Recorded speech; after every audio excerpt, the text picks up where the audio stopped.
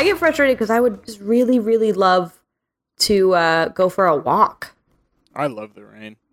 I love the rain too, but when it like impedes you from actually being outside for long periods of time, that gets on my nerves.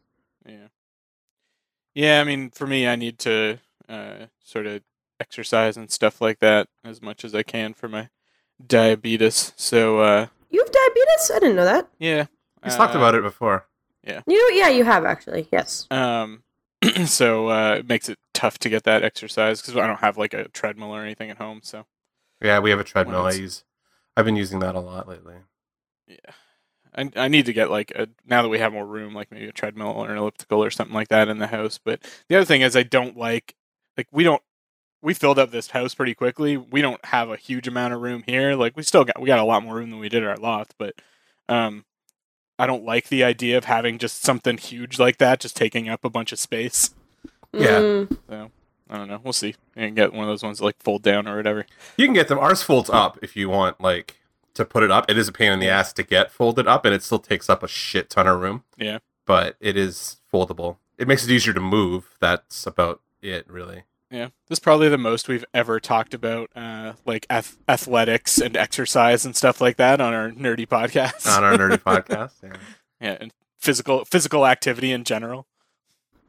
I'm desperately trying to be more physically active because, like, sitting every day behind a desk, I just I can't. You should get them. My new place has standing desks, like the whatever, like the automatic ones. You could be one of that brand of douchebag. Yeah. No, I'm gonna get that. Actually, I'm gonna be that douchebag when we move into the new building at work. Yeah, I use mine a lot. Like I stand for like at least 3 hours a day. Try to anyway. So when I'm working, because it's just otherwise I'm sitting in front of a computer all day. Then whatever. Yeah, and then you're just like, oh look, I haven't moved. I've walked. Maybe that's why I have my Fitbit. It shames me. Oh yeah, it's like I've walked no times today. I can't hack that shit. That makes me angry. You've walked negative steps today. Yeah. I'm like, but I have walked. They're like, no, you haven't. Yeah, you sat more than you walked. So there you go. Bums me out. All right, everybody. Welcome to Dance Robot Dance. We are at episode 42 this week, I think. 42. Crazy. I'm Mark. I'll be your host this week. I'm here with the regular crew. So say hello, Christy. Heyo. Say hello, Tim. Happy Comic Book Day. Free Comic Book Day. We're going to get Comic Book Day. into that early. That's kind of it for the news this week, unless you've seen Guardians of the Galaxy, I think. So Seen it tonight. Seen it tonight. I think you guys are both going tonight, right? Yep, I am. Yeah. Seen it in 2D, which I'm not super happy about, but I wasn't the one planning the trip, so I'm just going along with everybody else. Oh, there goes my dog barking at something. Somebody. Oh man, I thought that was like Mark whispering something, being like, "Fix your mic." No, not yet. Anyway, I'm sure you'll eventually have to be told. Yeah, no, I saw it on Thursday night, so I'm looking forward to hearing you guys' thoughts on it. It was pretty cool. I enjoyed it quite a bit. Yep. Yeah, I'm sorry if we have to put it off until next week. Yeah. Because I'll be away. I've seen all the reviews I've seen have been generally positive. I wouldn't say they've been like, oh my god, glowingly positive, but they're all at least like, yeah, it's good. They're not glowing, but it's a good movie. There's definitely some issues with it. So yeah. But yeah. It's hard to follow up the phenomenon that was the first movie. That's true. Yeah. Well, that's the thing too, right? Like everybody's expecting it. Like now they have expectations on the movie, whereas like the first one, nobody knew what it was. Like even I'm a Marvel diehard, and I was still like Guardians of the Galaxy. I'm like, they're really scraping the bottom of the barrel. Like, just buy the X-Men back or something. Like, but was pleasantly surprised when I went and saw it. So it was like, all right, cool, good. But now it's like you're in the second one, and everybody's like, the first one was amazing. This should be the greatest movie of all time. It's like, well. No, it can't really live up to that expectation, right? Like it's not gonna surprise you the way the first one did. So yeah, there you go. Yeah, I'm just hoping they don't try and make the same movie again, kind of thing. No, they really don't do that. It's still it's a lot of fun. It's definitely a sequel. Like it's like a second part to the story. It's pretty good. I enjoyed it. I love Drax now more than anything in the world. So You must be so embarrassed. Yeah. Do me. Oh, man. Do me. he's on fucking fire through the whole movie. So you guys are going to enjoy it. I did see a really good video that I think Marvel posted that was they did a lot of good like viral marketing stuff, but there was one that was Chris Pratt showing off some of the props from the movie, and one of the props was Dave Bautista. Yeah. It's like, this is our Dave Bautista prop. He's really fun to play with, and he was just like hanging stuff on Dave Bautista while like Dave Bautista was clearly annoyed and stuff. Yeah. Did you see the one of them painting portraits of each other? Yeah, I saw that one I too. saw That that one one was too, also yeah. pretty good. Yeah. Whereas, and Dave Bautista does like what a A sort star. of impressionist, sort of picture of. It's like, this is really the heart of Chris Pratt, and then Chris Pratt's just like, yeah, I'm just gonna try my best to actually draw Dave Bautista. And he does like a beautiful job. Yeah. It still makes me laugh that he is like, he's like The Rock. He's like a former pro wrestler, Yeah. and he's done so well for himself. Makes me kind of happy. Yeah. And isn't one of them says to the other like, damn it, there's nothing you're not good at. Yeah. Yeah, I think Batista says that to Batista Pratt. says that to Chris Pratt. Yeah. Yeah. Awesome. So that's kind of it for the news. We're trying to keep things condensed because these music episodes always go long. We're doing records again, Spoilers. guys. Spoilers. So let's drop right into Geek of the Week.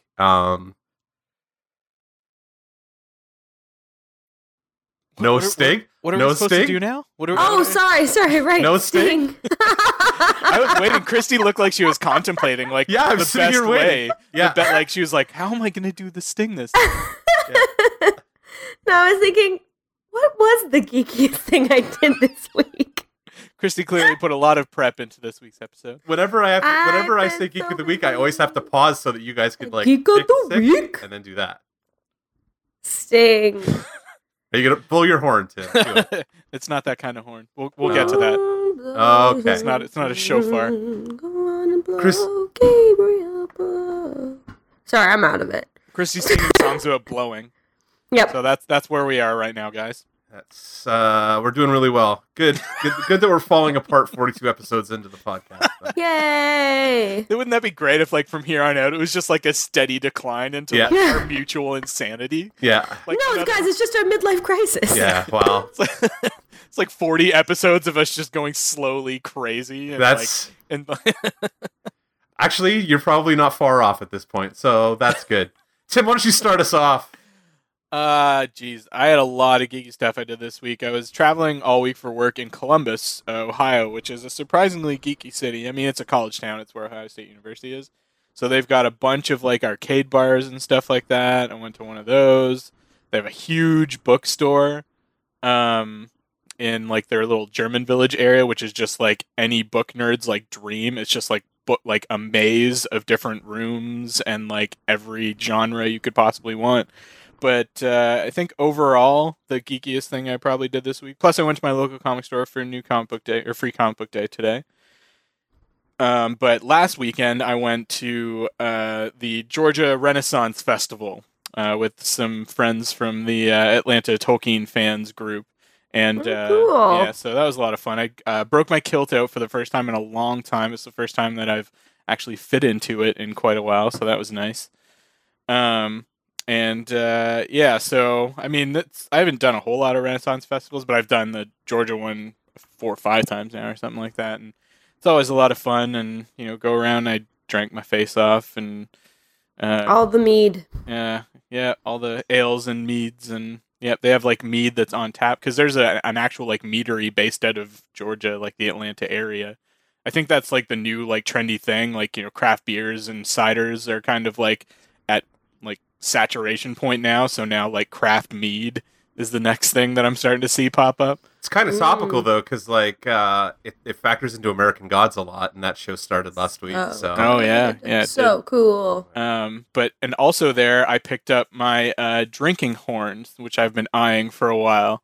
Well, I've been eyeing a drinking horn for a while, and they happen to have one that had the White Tree of Gondor on it, cool. carved into it, and a little like strap so you can hang it off your belt. So I'm going to proceed to pour my beverage for this week into the drinking horn, and drink out of that. It holds about like one beer, like about 12 ounces, like perfectly. So, yeah, That's I now have a about foot and a half long Yeah, it's drinking fucking horn. massive. It is. It's a beast.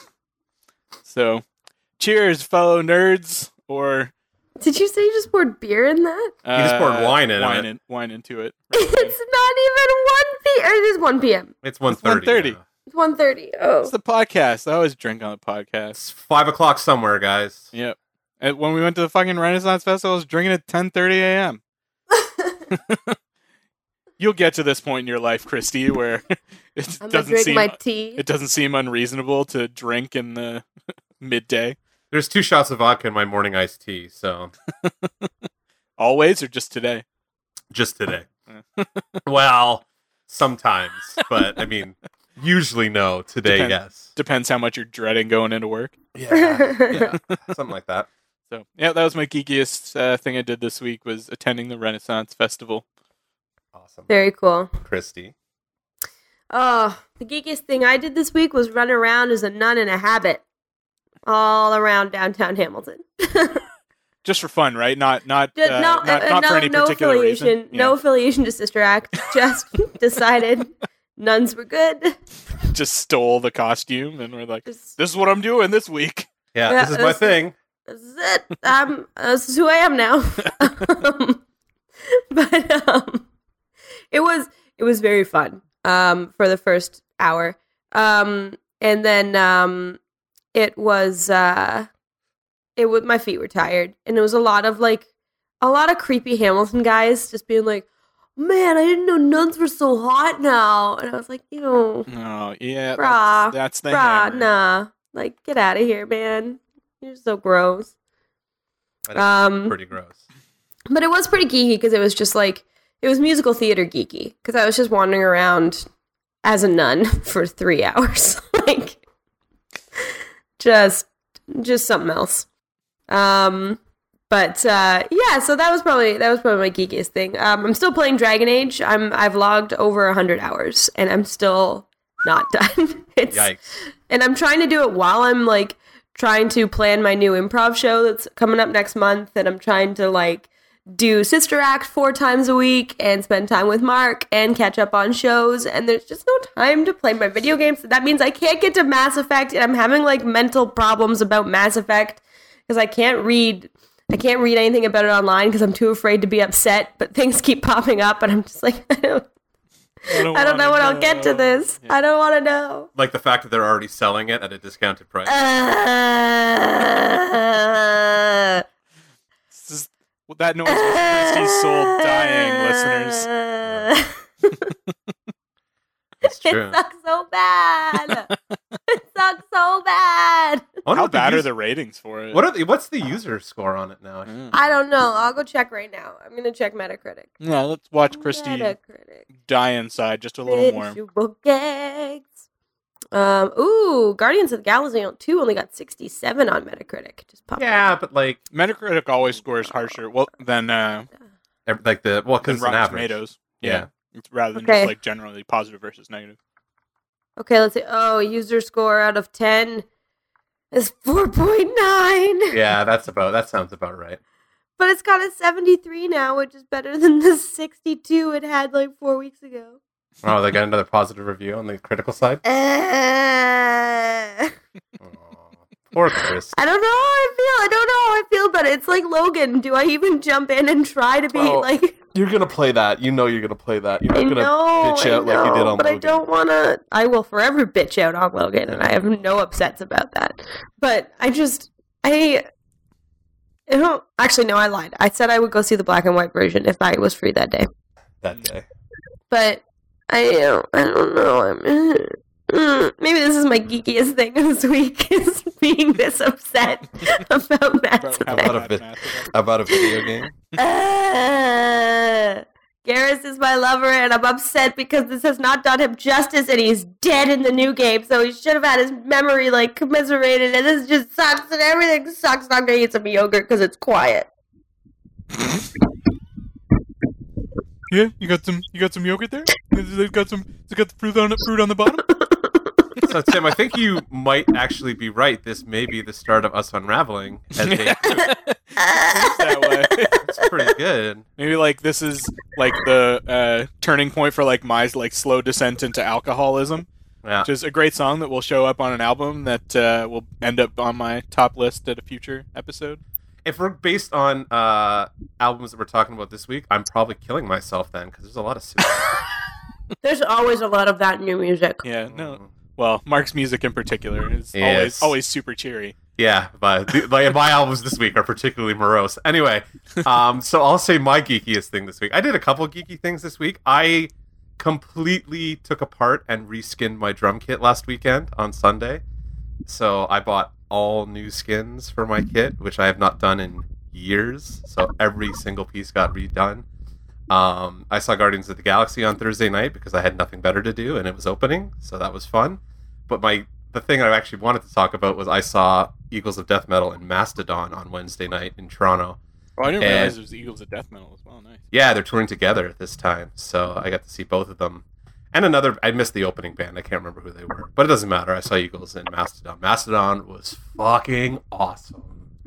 So Yeah, I kept messaging Mark in the middle of it just to fuck with him.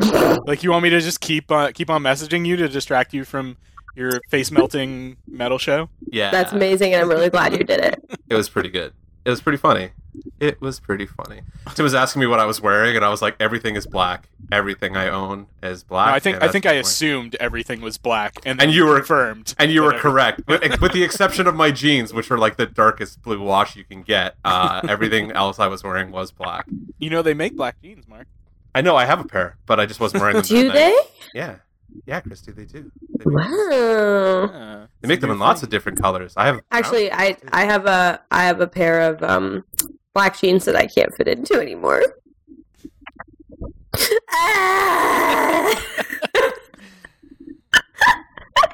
Wow, this is gonna be fun.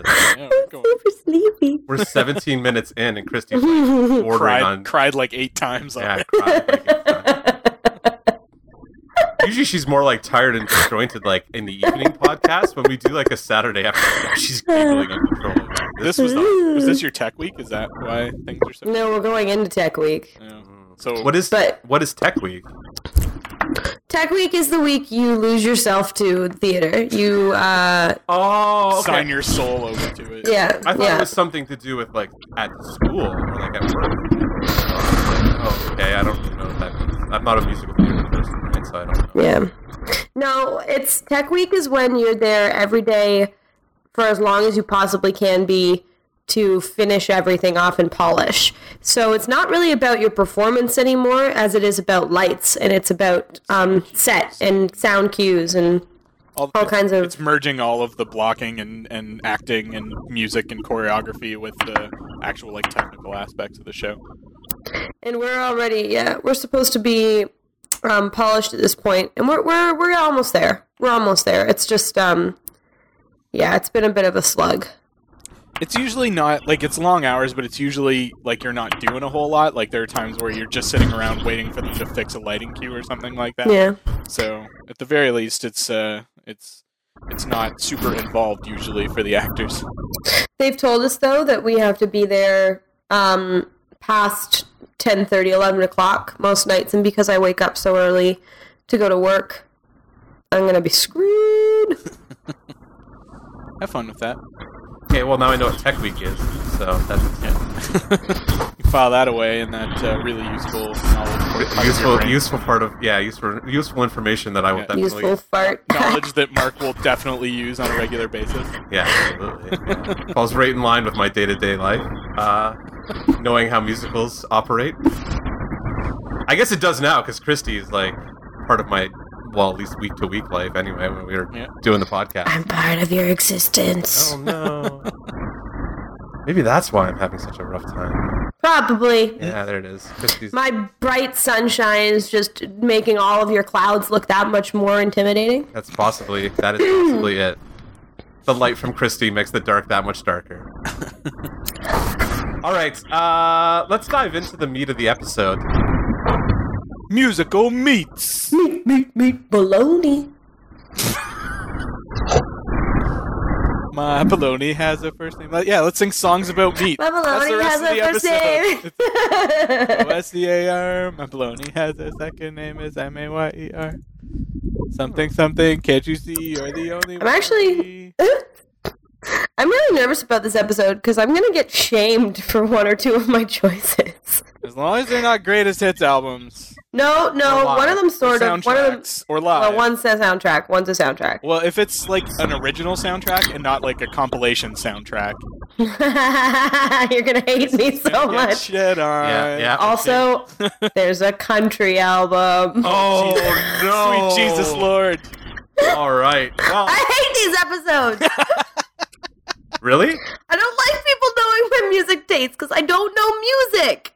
Yeah, but you're in a musical. How do you? Musicals are totally different ballgames. I know, Yeah, but it's true. But you wanted to be on a podcast with Tim and I, and we're record nerds. So No, I didn't want to be on a podcast with you. I want to be on a podcast with Eric. Oh. And the truth comes out. 42 episodes later, the truth comes out. Thank you, Christy. That makes me feel really good. No, I only knew Eric and Stu when this started. Look what happened. No. I didn't even know. I knew Eric and Tim when this started, so that's... Miss them. Yeah, we Let's never talk even about- met Christy before the podcast. That's No. No, you didn't. Except Drunk- those times that we did, and don't And remember. we're too drunk to remember. Christy's wee and easy to overlook. How dare you? Literally, actually, My personality I shines. can see clear over Christy's head if I'm in the same room as her. Your personality is like 6'2". Yeah. 7 feet. No, okay. I was gonna say then it's taller than me, but like it's still not taller than me. 7 feet? No, 6'2".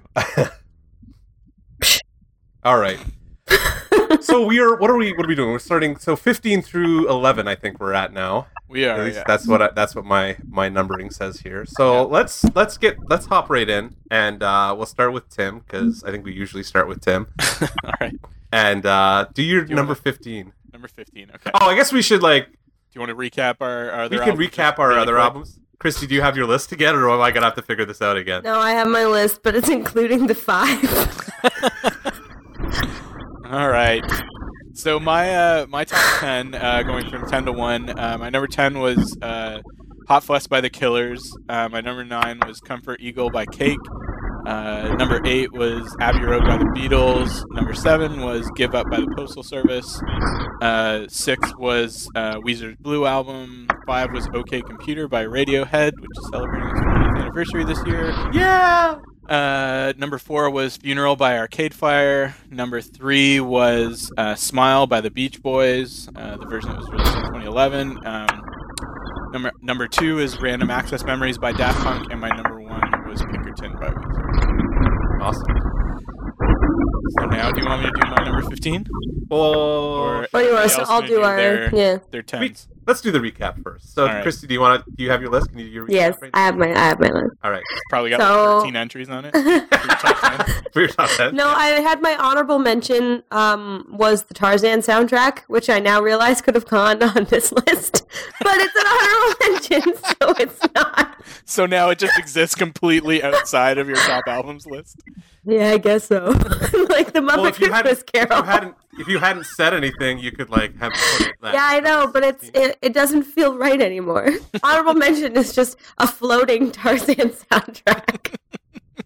Because Phil That's a Collins weird honorable rocks. mention to have too. No, it's not. Phil Collins is awesome. Phil Collins What is a awesome. great soundtrack. That soundtrack was amazing. It's got some NSYNC on it too. Yeah, him and Rosie O'Donnell. Now we're watching Anyway, Mark's soul die. um, Fucking Rosie O'Donnell. Christmas. I love her. She doesn't get enough cred. No. Should we read your list? I'm sorry. I'm gonna be over 3 hours, folks. Oh, Tim, if you and I ever don't have Mark here, we're gonna have so much fun being positive. Anyway, This is honorable why I'm in mention. therapy, guys. This is why. No, it's not. You're in therapy because of shitty women. I'm not a shitty woman.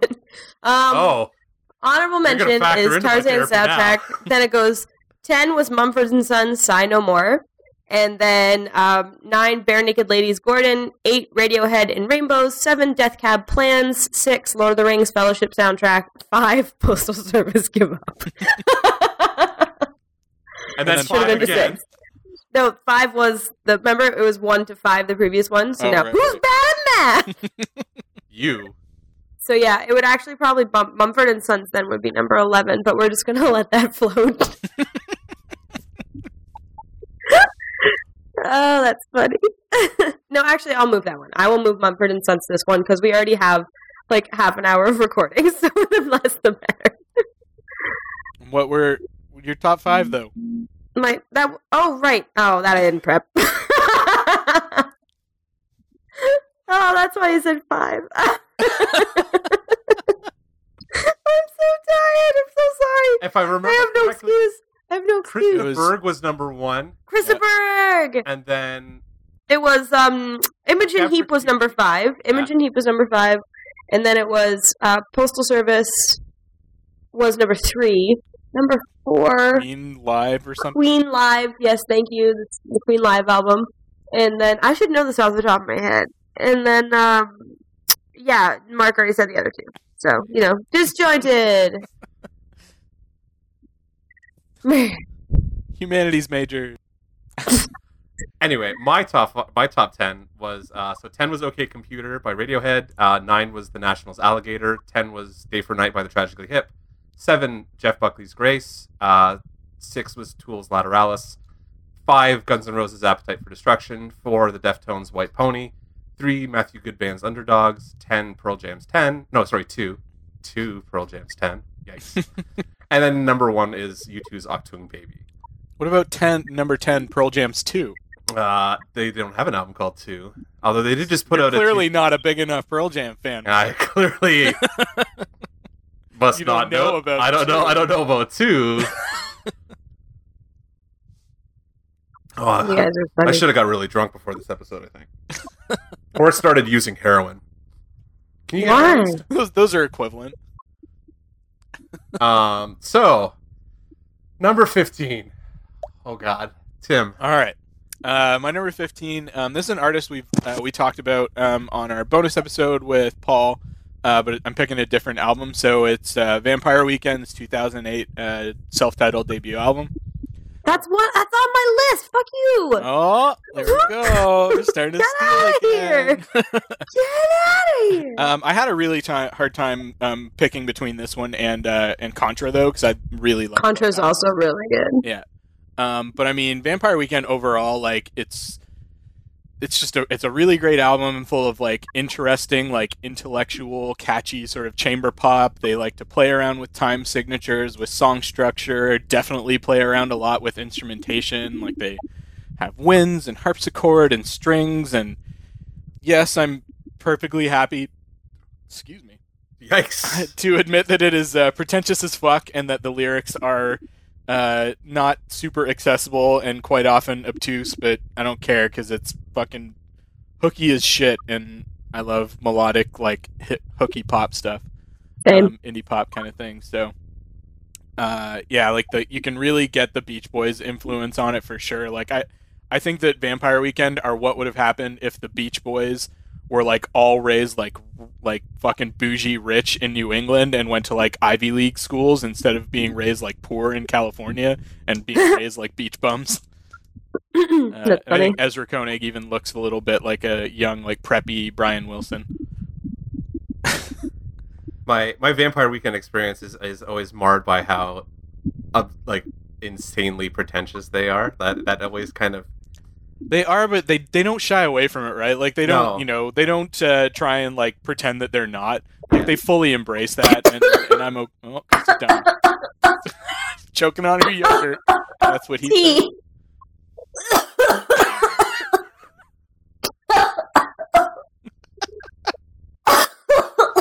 Jesus, it's great, great, so good.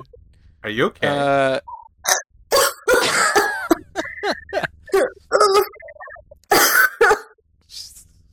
We are having a rough go this week. Yeah. All right, moving on. But I love the vocals on this album. They're really like earnest. They're bright. They're happy. There's some really nice harmonies and stuff like They're that. really good. Yeah, but it plays off some like really very academic themes, stuff like colonialism and art and religion and culture. And then there's also a couple tracks that talk about just sort of college like campus life and that sort of thing too. But there's also some really interesting like world beat like international influences. Like there's some reggae and African and Celtic influences on it too. And like this is an album that is was very different than anything else that anybody else was putting out at the time, which is a common theme for a lot of my albums. Like they're albums that really stand out from the crowd in general. And it's really reminiscent of an album that is going to appear later on my list today, so I won't spoil that one. But yeah, like Mark said, like Vampire Weekend, yes, they're pretentious. I have this feeling like I wasn't in college when Vampire Weekend started getting popular, but I have a feeling that the Vampire Weekend, like, you know, fans, the real like guys that were super into them, were the same kind of guys that were really into Dave Matthews Band when like Mark and I were in college. Yes. Actually, that's a good analogy. Christy could probably tell us about that. Like, were there guys in like that were like super obsessed with Vampire Weekend when you were in Yes. college? Yes, there were. And Well, a lot of them were artists. And were they douches? No, No, not the Okay. ones that I knew. All right, But I mean, douches like everything this is true. and nothing. They're douches. I do love that they have a song about Oxford commas. That's so great. I love Oxford comma. I do too. Yeah. And I mean, it's got A-Punk, which was their first big hit, and it can't be denied. It's just like hooky and catchy as fuck, and super like easily identifiable right from that like opening opening chord. guitar riff. Incidentally, if you plug in, I have all the Vampire Weekend albums on my phone for some reason still. Whenever I I don't have anything playing already, and I plug it into my head unit, it starts at the top, and A-Punk is the first song. Yeah. So I hear the opening of A-Punk all the time, and I'm always like, I don't want to... Yeah. It's so good. And I'm always like, I don't want to listen to this right now. Yeah. Skip. But I also really love the like woodwind like duet on the bridge in that song. The like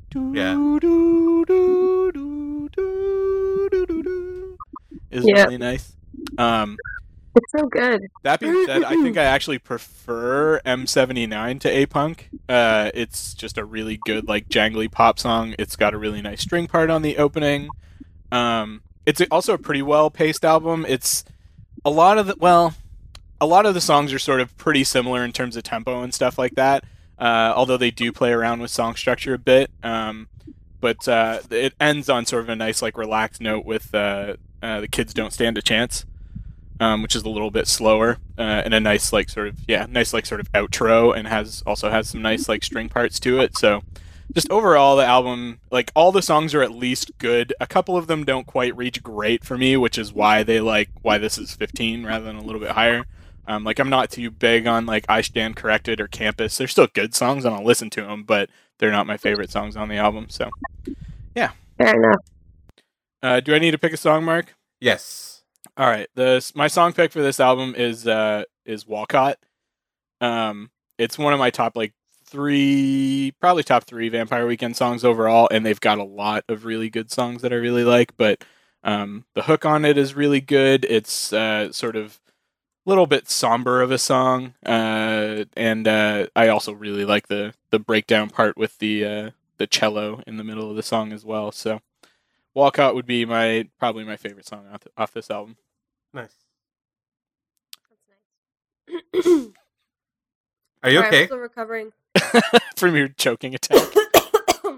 Maybe Mark should go next then, unless so Christy can. All right, my number 15 album. I was shuffling my list around this week, and this one had been kind of floating in and out of the top 15, but I think it kind of solidified it based on having seen them this week. But I moved Mastodon's "Crack the Sky" into the number 15 spot, and I'm pretty happy that I did. I actually checked my iTunes to see like what was like. I always kind of check to see like what's my most played stuff, and this album is way, way, way at the top for the past couple years. So I was like, it's like up there with my Pearl Jam and Deftones kind of playthroughs. Like, not all their stuff, just this album. So I was like, I'm gonna move it up. This is kind of where Mastodon moved away from being like when they started, they were a really heavy sludge metal band, and this is where they start to veer more into like a Tool-esque kind of progressive kind of proggy prog act. Yeah. Whereas like if I have to pick a song off this album, it's almost impossible because it all just kind of like it's just an album to me. Like it's one big story. And it's dedicated to the drummer Brand's sister Sky, who killed herself when she was 14. Hence the suicide mentioned earlier. And but it also tells the story of a paraplegic man who finds out that he can astral project, gets caught in a wormhole, goes back to Tsarist Russia, meets Rasputin, and then gets sent back to his body where he can now walk again. It's so yeah, just a little bit proggy. Just a little bit progressive, yeah. So just a little bit that. But they're such good musicians, and they do this thing. This is one of those things that I usually wouldn't get into, but they switch there's 4 guys in the band, and 3 of them trade off lead vocals. So you get 3 different kind of voices that permeate the album, especially on this one. This is where Brand, the drummer, starts to sing.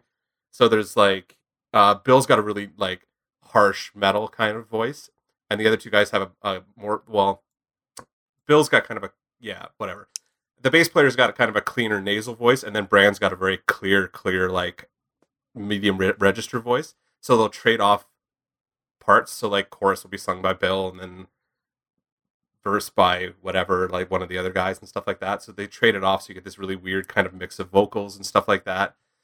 Brand Dowler is like up there with Danny Carey in terms of drumming. He's a fucking monster. Like watching him on Wednesday was, I'd never really paid that much attention to the way the guy plays, but he is a fucking beast behind the drum kit. So, yeah, we've been toying with the idea of like, I want to do a series or not maybe not a series, but just an episode and try it out where we each give the other people albums to listen to and then come back and talk about them after the fact, like to see what our experience with them was.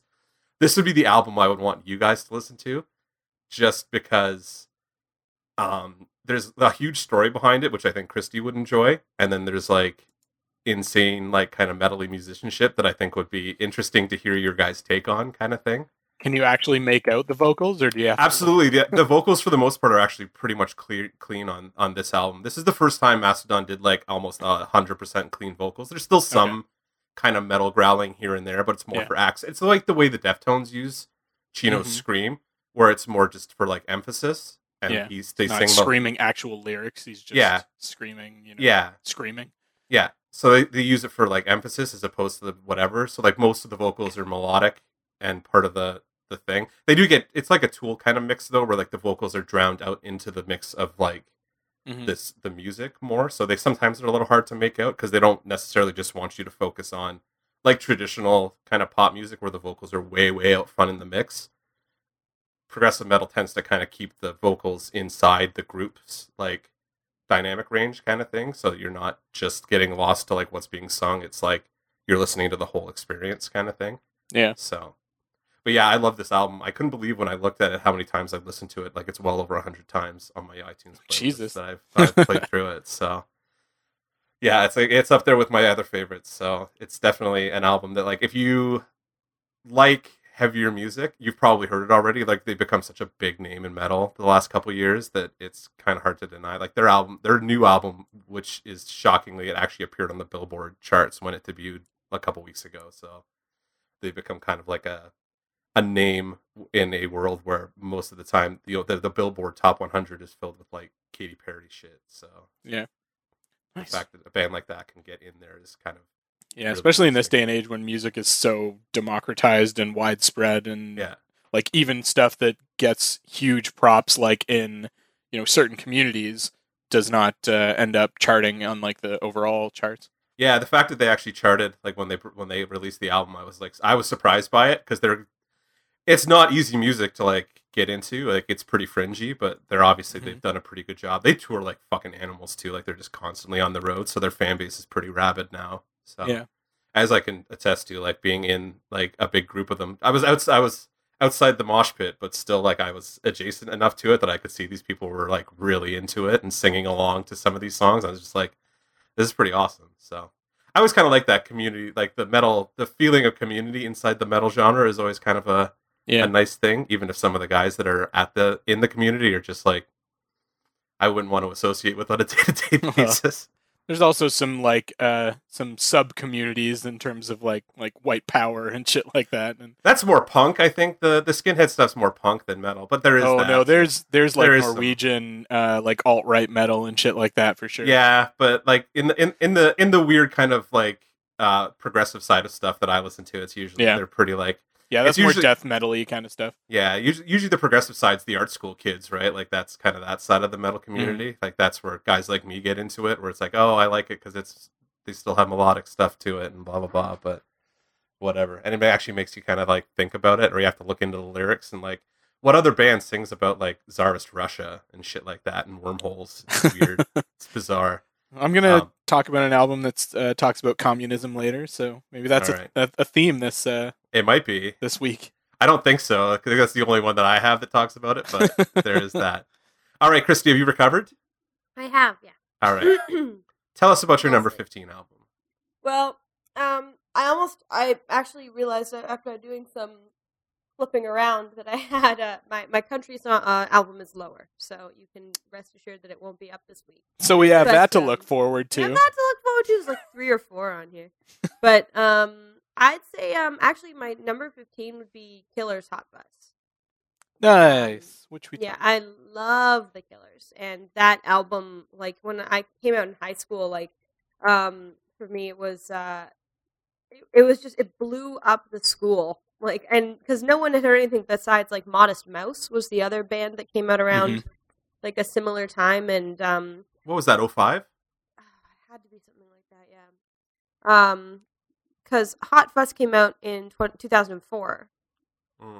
But what I remember just about Hot Fuss was that like the sound of it was so new and unique, and like it was my first real, I think, exposure to indie rock, or like just alternative. It's it's right in between those like alternative and indie rock spaces. Like it's right on that cusp. Which is so it's a good gateway drug for people to get into more sort of esoteric and weirder, more challenging indie. Yeah, it's definitely like it's like the pop version of indie rock, I think. Yeah. Like it's very accessible and very clean compared to what some of the other stuff like you would get into. Especially even Modest Mouse. Like Modest Mouse is so Modest Mouse was really good, but I found but it's more artsy. Spoke to more it is people. It's more artsy, for sure. Whereas like I feel like like Killers and Hot Fuss in particular inhabit the same space between like indie and alternative that U2 inhabits between alternative and rock. Yeah, absolutely. That's a good comparison for sure. Yeah. And I still like that. One thing I liked about Hot Fuss was that it kept that sort of like storytelling-esque feel to it. Like a lot of their songs were, like Mr. Brightside is, everybody knows Mr. Brightside, and everybody knows how like weirdly awesome it is with the lyrics. I can't count the amount of times I had to do covers of that song when I was at university. But like, and then all the things that I've done, I remember I loved that song, and it was so new, and like the way you could like harmonize with it with your friends, like it actually made it accessible. Yeah, it made it accessible. Yeah. And I found that with a lot of things leading up to that point, like if you didn't know, if you had a friend who was a really good singer, they were usually like the only one that could sing anything. But this one allowed for like 5 to 6 harmonies that you could play with your friends, and like on Rock Band, it was awesome. And it just kind of like, it opened up a world to accessible listening without feeling like you were, you could still sing along like it was the 1990s and it was Spice Girls. Whoa, Christy just got loud. I was going to say, Christy just like bumped up again. Okay. We're going to have fun. Editing Mark is going to have fun on this one. But yeah, the vocals, like, it's not a really, like, the lead singer doesn't have a massive range, right? No. He sings very expressively, but he's a pretty, like, solid, like, baritone. But that's what, like, made it so fun to sing. Yeah, exactly. Anybody can kind of sing along to it. You don't have to be, like, a fucking, like, Freddie Mercury trained, like, fucking vocalist in order to be able to just sing along and have fun. So that's part of the reason I really liked it. I mean, besides the music being phenomenal, it was also just the fact that it made people realize that singing with emotion could be fun, not just in musicals. Yeah. Yeah, I mean, it's not a technically like amazing album or anything, No. but the songwriting and the production is just so fucking on point. If I had to pick, though, because we don't have to go too much into this one because we've already talked about it on the previous episode with Tim. It's hard between obviously the singles, like they get me, but I think All These Things That I've Done would be Nice. my pick from that album. Even though like Jenny Was a Friend of Mine is a pretty like Hmm. tight second with Mr. Brightside, but Yeah. It's a really nice, like, All These Things That I've Done is just a great, like, sort of indie rock anthem. yeah. I mean, I've got soul, but I'm not a soldier is such a great line. And so much Ah. fun to sing along with as well. Just So in that, like, much fun. slow build kind of thing. Yeah. Yeah. So that would be my 15. Nice. Awesome. 14. Let's roll back around to Back Tim. to me. All right. This one is maybe a little bit out of left field, but once I get into it, you guys will probably understand it. So it's Talkie Walkie by Air, which is Oh wait, from, Air. Doesn't that have Oh, sorry. Go on. has oxygen and nitrogen and carbon dioxide. So it's from 2004, and it's so Air is just basically this like production duo, and they're a couple of French guys, and there's definitely similarities to Daft Punk, but it's a little bit more mellow and downbeat, not quite as dancey as Daft Punk is. I thought this might have been Playground Love, but that's a different album. No, that is really nice as well. But this, I mean, Air has a lot of good stuff across all their albums, and their the soundtrack they did for the Virgin Suicides was really, really good as well. Unreal. But this, I think, is their most solid album overall, and also kind of the one that I have the most sort of personal connection to.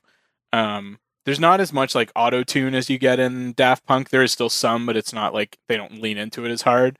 There's more like actual instruments. Like there's a lot of acoustic guitar that sort of integrates really seamlessly with the synth and stuff like that. There's also like really nice sort of breathy vocals and flute and strings and stuff like that. The moods and the themes the album plays off are stuff like mythology and spirituality and journey and like astral travel, like traveling through space. And there's also some like pretty heavy tendencies towards like femininity and Japanese culture.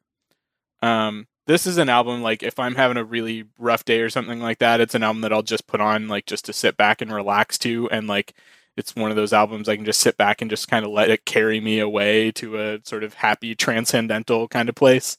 Mm-hmm. So probably something Mark will really, really like. Okay. I always I'll say it at the end, but like post your list so that I can go listen. I will listen to everything you guys post. I do that. I was talking about this with Paul yesterday because he was going on about Perfume Genius or something like that, and I was like, I listen to everything people mention to me, but it may or may not be something that I like, but I will listen to everything. So I'll give it a shot. Yeah, I mean the real like star on this album in terms of the instrumentals are like the synths. Like they're just really great ambient, interesting sounds. Every sound really heavily features synths, but each song kind of has its own flavor, and they use like different effects or different tonalities and that kind of thing. It's a really good atmospheric album. It's a really good album to help you like come down from like anxiety or panic because it's got like really sort of steady beats. There's a lot of really good standout songs on it. Stuff like Venus or Cherry Blossom Girl or Universal Traveler or Surfing on a Rocket are all really good. This album is a really solid album for me. There's not a skippable track on it at all.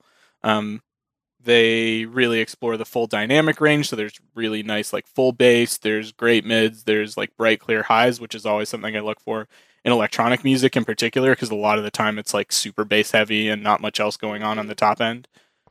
They look so French. They are. They're super fucking French. They also have a song called Mike Mills, which is totally instrumental, but it's about the music video director, Mike Mills. Yeah. and yeah, like who did a lot of iconic videos in like the 90s and early 2000s for like Sonic Youth and Beastie Boys and Beck and stuff like that. And but the song that I would pick for this album would probably be I have to pick back and forth. Either I'll say Mike Mills is probably my favorite.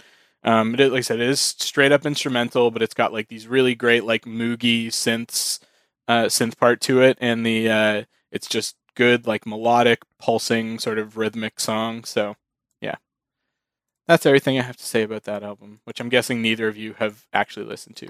No, I will listen to it and I'll report back after the fact. So Fair enough. We'll just move right along then. We'll stay in the order we started in, so I'll keep going. Number 14 is Pearl Jam's Vitalogy, which is not going to even surprise anybody, even in the slightest. I'm more surprised that wasn't. I mean, that's normally the album people point to for Pearl Jam to begin with. Yes, so yeah. I'm surprised that wasn't the one you came to first.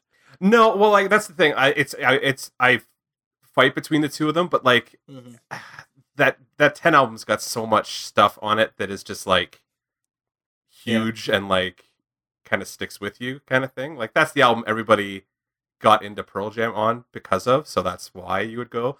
Vitalogy's where Pearl Jam became kind of the Pearl Jam they are now, though. So it's like this is where Eddie Vedder kind of takes over as the lead songwriter for the band and kind of becomes like the real leader of the band inside the band. Like, because when they started the band, it was more Stone writing the songs. Like all the first album was all written musically, at least before Eddie joined, and the second album was a little bit more kind of like wishy-washy, kind of like written on the road and like with some old stuff kind of thrown in there. This is the first more like one. Straight alt in terms of like leaning harder, or instead of like leaning harder into the grunge stuff like 10 did, right? Yeah, this is where they start getting into like the weird, like the experimentation kind of starts with Pearl Jam too. So, and that's also the reason why it kind of doesn't sit as high for me as 10 does, because there's a lot of like weird interstitials and stuff on there that kind of like detract from the overall flow of the album. To me, like it's interesting that they tried some of the stuff that they do, but it's not the strongest stuff. And like even the strongest stuff, like, this is where they start leaning away from like being super poppy and like having songs like Daughter. So like this is the album that Better Man's on. Yeah. But Eddie, like they had to like con Eddie into like recording it as a Pearl Jam song. Like he was trying to give that song away to other people to sing. Really? Yeah, he didn't want to have it on a Pearl Jam album. He thought it was too catchy. Like he wanted to be Fugazi. He didn't want to be Pearl Jam. You know what I mean? Like he wanted to be more alternative and like punk than what they kind of became. Obviously they've mellowed significantly, but like for a long time Eddie Vedder was like probably Pearl Jam's worst enemy in terms of like becoming a popular like huge act, and it's probably why the band survived to the point they're at now, because they did that and like they withdrew from like being the huge rock band kind of thing. But it is definitely like this is the album where like that starts to go away. But yeah, this is definitely like they fired their drummer that had been with them since like the 10 tour right after this album was finished recording. This is also recorded kind of in the midst of like, it was also grunge dying kind of when this was recorded and released, like 94. It's post Cobain's death. Like it's not a happy album by any stretch of the imagination. Not that any of my albums are ever happy. Or any of Pearl Jam's albums are particularly happy. No. No. Even at their happiest, it's still like, oh wait, it's post 9/11, so now we have to do the dourest thing ever. So, or in the middle of the Bush administration. So, I'm super looking forward to if they put an album out in the next couple of years to hear what they'll have to say about Trump, because that's going to be an interesting day.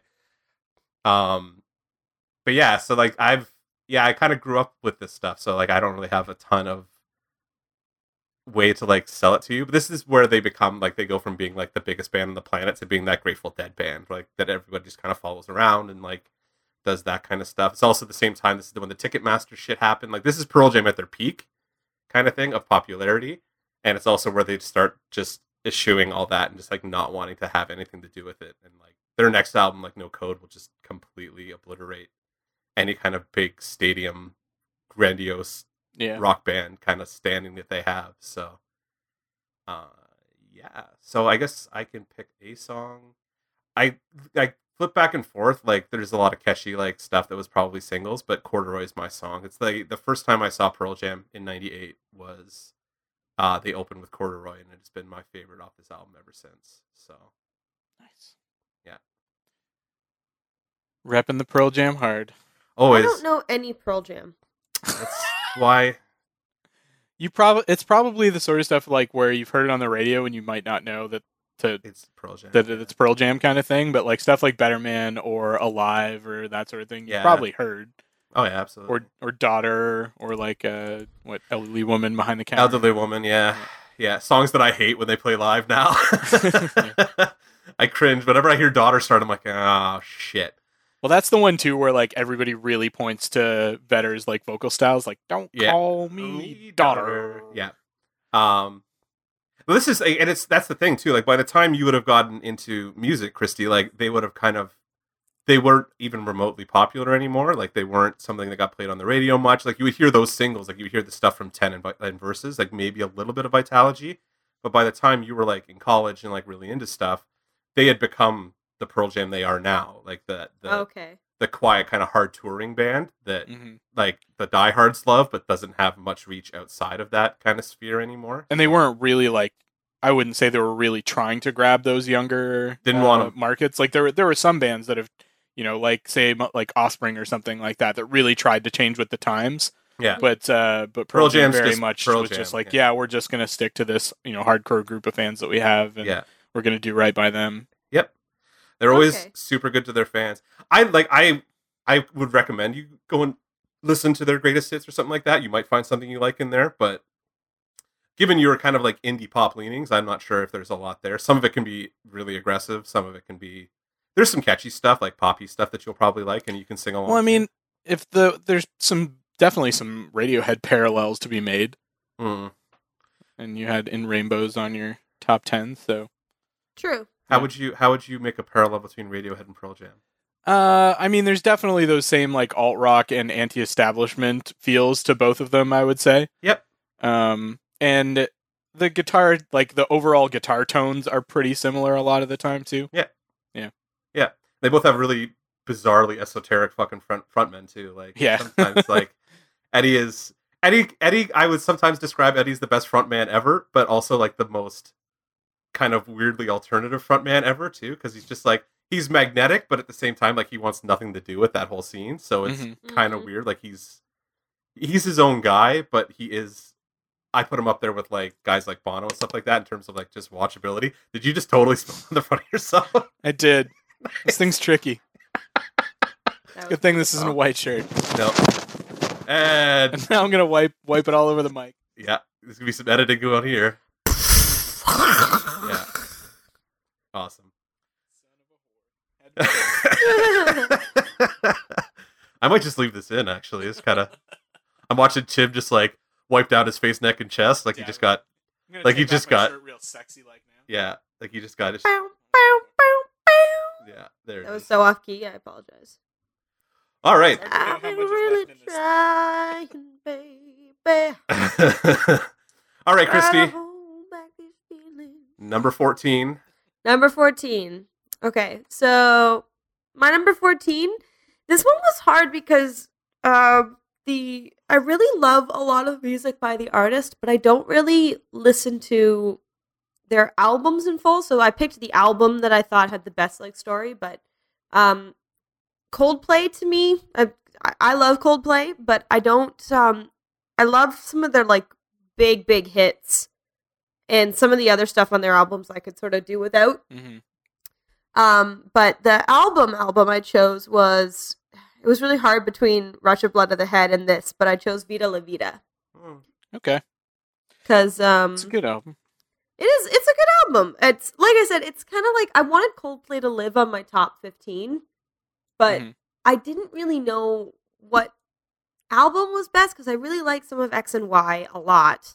And Rush of Blood to the Head had like Scientist and Clocks, but I don't know. I listened to the album Vita La Vida the most because of its historical connotations, and I liked it was a bit of a new sound for them, a bit of a new direction, and they haven't really revisited a ton. I haven't listened to much. Well, I guess I listened to Milo Xyloto. Yeah, it was pretty good. But I haven't listened to the new Coldplay stuff very much. Yeah. I like their, 90s early millennium music. But no, I thought Vida La Vida had had a really cool flow to it. And again, if, being someone who enjoys like storytelling, if I had to pick a Coldplay album, that would be it. There's really honestly, there's not a ton to it. Because I just wanted Coldplay to live here because I love them a lot. I would have gone. I out of Coldplay stuff, I'm always like Rush of Blood to the Head is always the Right. one I pick. So I'm not a huge Coldplay guy. I always kind of feel like they're, I don't know. Coldplay is a trendy band to hate. Yeah, Yes. but I don't hate them because it's a trendy thing for me to hate. I find it's it's got that like kind of overblown U2 sensibility to it without having earned it. I think sometimes like maybe that's what it is. Like they always feel I like think they're they've earned it. I think at this point they probably occupy a pretty similar space to U2 probably for the comparable generation. But I mean, like, just having jumped into it so quickly, like, their first album is very, like, kind of like Britpoppy. Yeah, Parachutes album. Like, that one is a little more Britpoppy, and I don't think it... And they dive into, like, the grandiosity in Rush of the Blood to the Head, which as an album I enjoy. Like, I think it's well done for what, like, they were doing. But I feel like they were like, oh, wait, people really like that we're kind of, like, doing the big stadium U2 thing, like, and they just kind of dove headlong into it, and they've never come back down from that, I guess. Mm-hmm. And maybe they have, and I should listen to some of the more recent stuff. Maybe they're doing something different. But there's some really beautiful slow songs, like stuff like "Fix You" is just so amazing. Yeah, it hurts in like all the best ways that Death Cab hurts. You know what I mean? It does. So this is also a band that like every girlfriend that I've had in the past 10 years adores, and I've seen them on like 5 different tours now because I'll be dating somebody that loves Coldplay, and I'll buy tickets to take them to see it, and then be like, they're actually really good live. Like they're really good I've heard they're really really good. Yeah, but it is that like it is. I don't want to say it because I know I'll get shit for it, but they're a chick band. You know what I mean? Like they're a band that is like really, really, really, really, really adored by the female side of the population more so than anybody else. That's not my experience, but maybe I would say that. Yeah. Sorry, you go, Tim. You go. It might just be that I don't, hang out in the same like musical circles as you do, Mark. Where it's more metalheads, and in that circles definitely. It's very masculine. Yeah. But well, I don't know. I definitely think that maybe Coldplay has a larger female following than a lot of the bands that we've discussed. Yeah. But I'd say that their fan base is probably closer to like 50-50. Whereas a lot of the stuff we tend to discuss is like, okay, 80% of their fans are male or something like that. Maybe. That's entirely possible. Yeah. Or at least the stuff I discuss probably more leans into that. Like there's all dudes at this show. Although you'd be surprised by the demographic at a Pearl Jam show these days, guys. Yeah. Well, those guys dragging their wives out. Actually, at this point, it probably is that. But now my thoughts about Coldplay is that the male fans are quieter because it is like a band that is popular to hate. Yeah. And you don't want to get like, what was that joke? Like, you know how I know you're gay? Because you like Coldplay. Yeah. Like, what was that from? Forgetting Sarah Marshall or something? No, it's from 40-Year-Old Virgin. 40-Year-Old Virgin. It's right. Paul Rudd still and Paul Rudd. the other still guy. Paul Rudd. Yeah, still Paul Rudd. Yeah. Right, you're right. Totally when they're playing video games. Yeah, they're playing. No, I know you're gay. Yeah. Because you like Coldplay. But it's true though. Like I think that because it is a more feminine sound, kind of like it does appeal to like that kind of cerebral, flowy music. Yeah. That a lot of women will openly stand up to really liking. It will be perceived as like a more feminine genre. But I would say that the thing that's hard with Coldplay is that all of their albums have like solid songs. Like they're very, very, very good. They have great singles. But total full albums, and this is what I was saying in the beginning, like from front to back, if we're talking just albums, like, because I would have like at least 4 or 5 Coldplay songs on my top like 25, 50 songs. But album-wise, I think Vida La Vida tells the best story and is the tightest as a whole. Yeah. Yeah, I could see that. Mostly because it came from the like the one idea, you know, or like everything else. Coldplay doesn't tell a lot of like stories that are sequential, and that's No, kind of why. they've very much been a single band for Yeah. the majority of their career. Yeah. Which is why I can't pick greatest hits. So, but that's why I thought Vita La Vida was a step in a new direction for them because it was all following this topic. So, yeah. Oh, and song probably for me. I think Strawberry Swing would probably be the one from that album. Okay. Not that it's like, it is a good song, and like there's some really amazing ones, like Vita La Vida and Violet Hill are amazing, Lost is fantastic, Cemeteries of London or like Life in Technicolor, all those songs are great. But Strawberry Swing, I don't know, it's just got this really melodic feel to it, and I like the little story that it tells, and that it doesn't try to be a massive song, it just kind of is what it is. Mm-hmm. You should really go So- see them live, Christy, if you get a chance. They're coming around this summer. They're coming around. They're playing at Rogers Center this summer. I was gonna buy tickets for somebody, but that didn't work out. So that And that's why Mark's in therapy. yeah. Yeah. I mean, I'm just looking and in my iTunes, and it looks like a lot of the songs, I haven't gone back and listened to most of these songs since I like first listened to the album, so maybe I should go back and listen to some. They're really good. Vita, yeah. I mean, I love, like, I've listened to, like, Viva La Vida and Lovers in Japan and Lost and Life in Technicolor a bunch of times, but some of the other songs I've only listened Yeah. to once, so I should go back and try it again. The full album is really fun. Well, it's not fun, but sorry. Let's see if I can do this without spilling all over myself this time, guys. Attaboy. I think I just have like a negative connection to them at this point because it's like every girl that has broken up with me loves Coldplay, and then I'm like, yay! That was a thumb up for Tim, not for girls breaking up with you loving for Tim. Coldplay. Drinking without spilling all down. I was his gonna fucking ask, are thing. you giving thumbs up with girls breaking up with me? Awesome. No. All right. Yeah. But yeah, Good so decision. Yeah, probably. But, Actually, yeah, no. long term, probably for the best for them. So but yeah, so to me, I think Coldplay are amazing artists. They make fantastic music. I think a lot of the time on their albums, they do release like beautiful tunes, but then the rest of the songs aren't as polished, but Vita La Vida is I agree. continually good. You'll get no Coldplay hate from me. I'm one of those people that, like, anytime somebody's like, "Oh, you like Coldplay," I just fucking roll my eyes at them. I'm like, "Come on." I don't. They're good. I'm not saying I hate Coldplay. They're just not somebody that like I glom onto the way Yeah. I listen to other stuff. Like I have no Fair. problem with them. And like I said, I've seen them. I've bought tickets. They've gotten a lot of my money. So, and they Yeah. Put actually your time in. they're not like, I'm not going to say they're like, if I was going to say like top whatever fucking live bands I've seen, they're not going to be in my top 10, but they might be in my top 25 overall because they're really, really good live.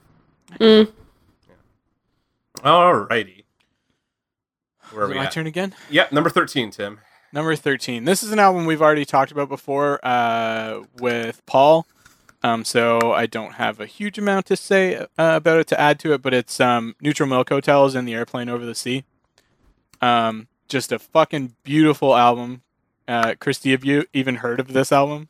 I didn't listen to the last bonus episode you guys did yet, so I don't know this one. So this is, and we actually kind of talked about this phenomenon on the podcast, where like it's sort of a cultural touchstone. Like there are people like if you're really into indie, then and you mention this album, they'll be like, "Oh my god, yes!" Or like if they're just kind of like a casual indie fan or whatever, they'll just be like, "What? What the fuck are you talking about?"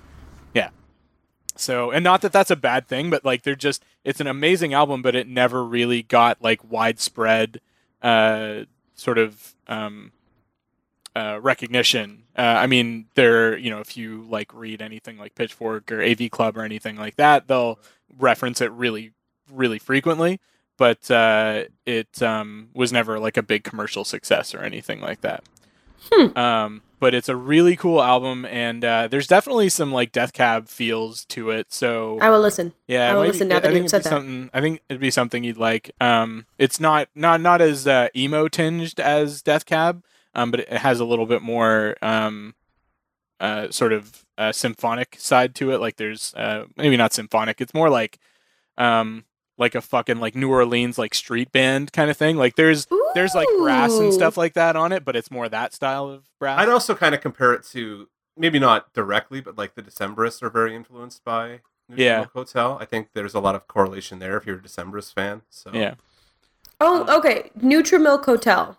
Yes. Yeah. Okay, I have heard people talk about that band. Yeah. Yeah.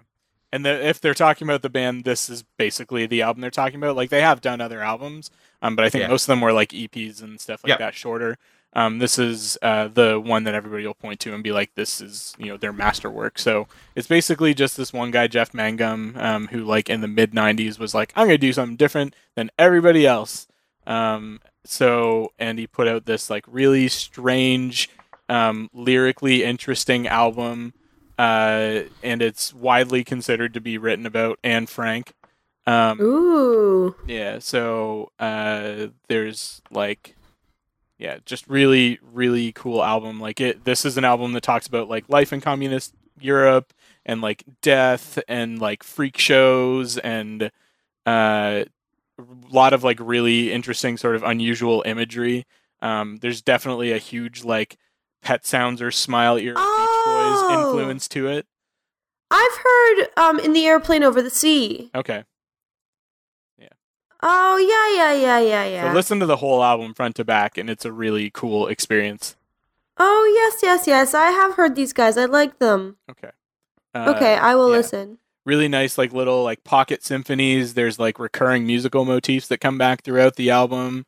Like there's a Two-Headed Boy that opens it off, and then there's a Two-Headed Boy Part 2, which closes out the album. Okay. Or sorry, I have the album. I have the track lists out of order,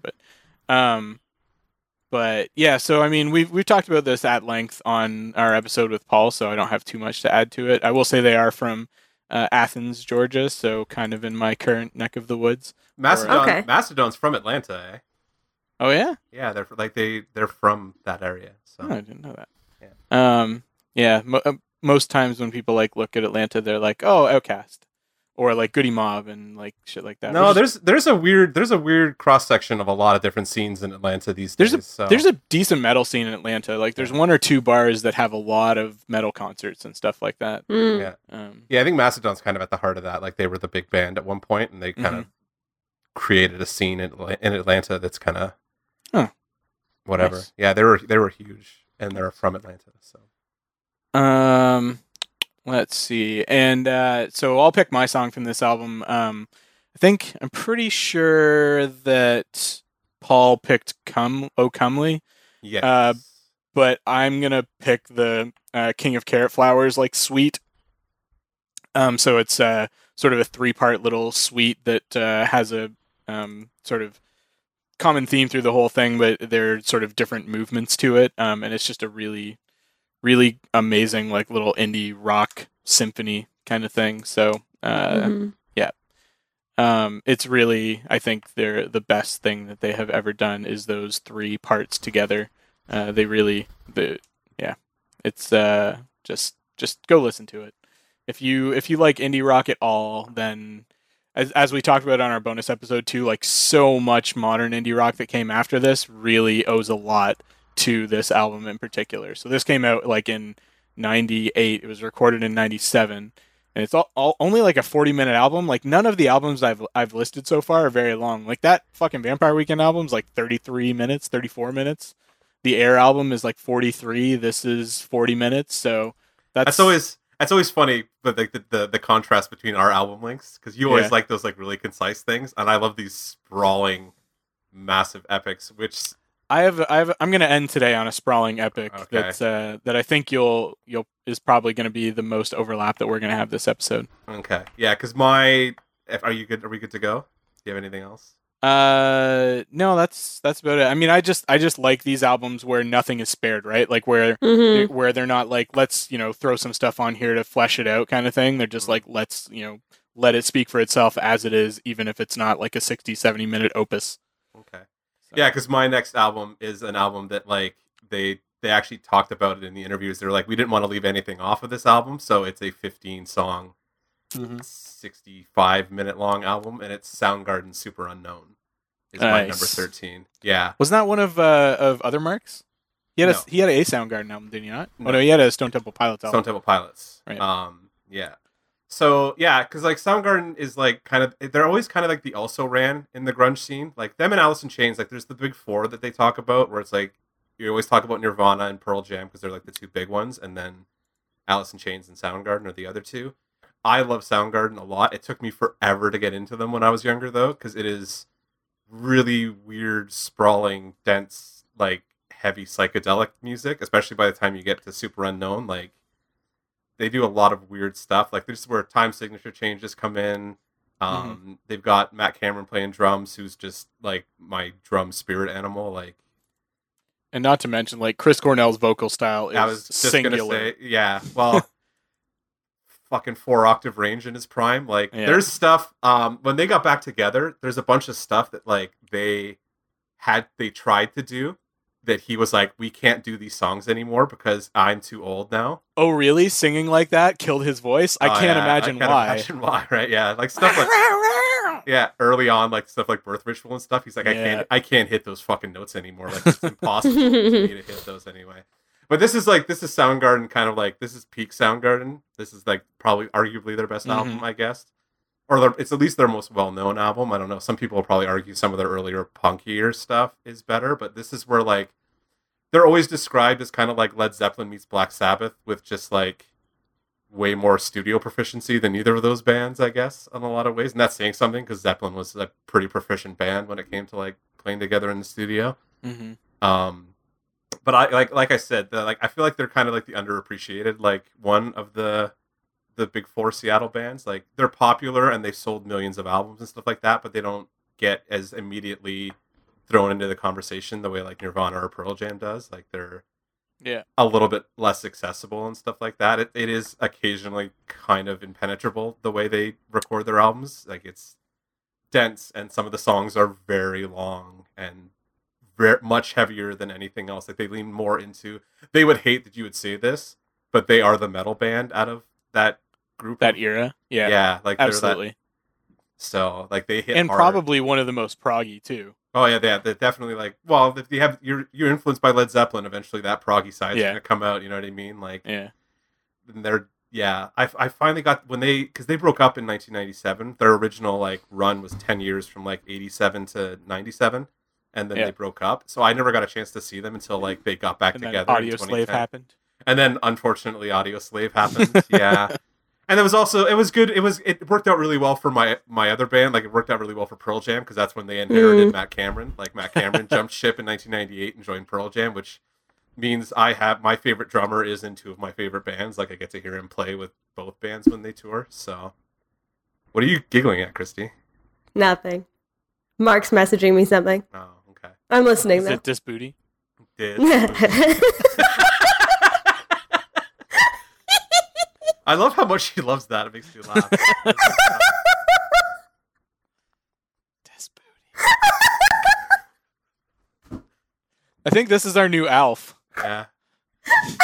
We haven't had one. Can you imagine like the fucking emotional roller coaster we could put Christy on if we just like showed her Alf and then Dis Booty over and over and over What was again? the other thing she Until hated? she just completely breaks down. What was the other thing she hated? Oh, Totoro. Falcor? Totoro.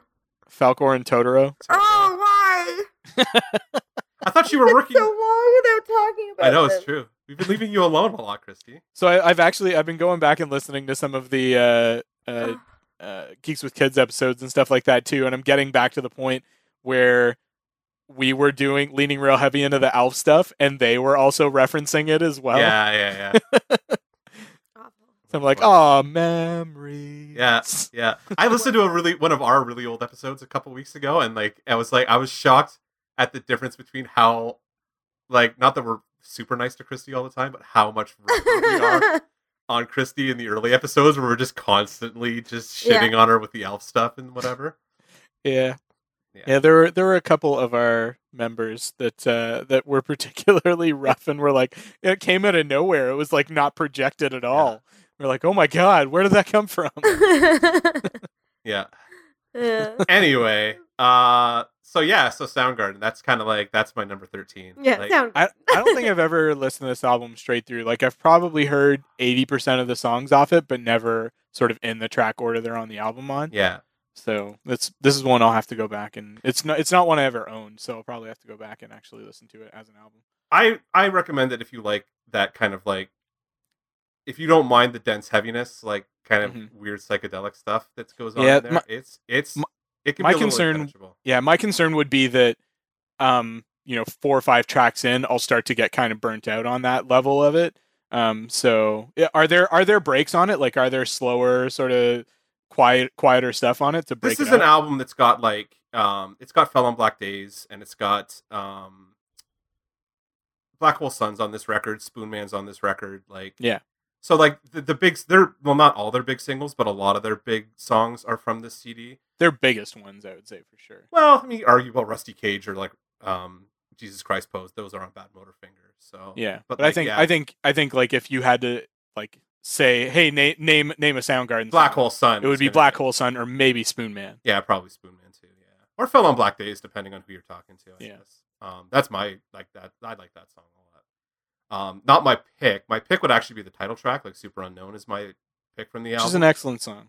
I think it kind of encompasses everything that they do really well on this album. It's long-ish, like it's like a 5.5, 6 minute long song. It's pretty hard hitting. Matt plays like a fucking beast on it. I should mention Kim Thale playing fucking guitar is like, he's got his own style. Like, when they were recording this album, there's a funny story because like they do all the weird time signature changes that you get in a lot of prog albums, or like kind of more progressive metal kind of stuff. They didn't even know they were doing the time changes until they were like done recording it, and they were trying to figure out how to like recreate it after the fact, kind of thing.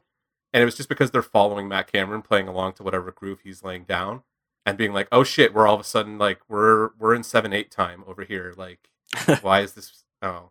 Like, Steve got one piece of hair sticking straight the fuck up right now. Do I? Yeah.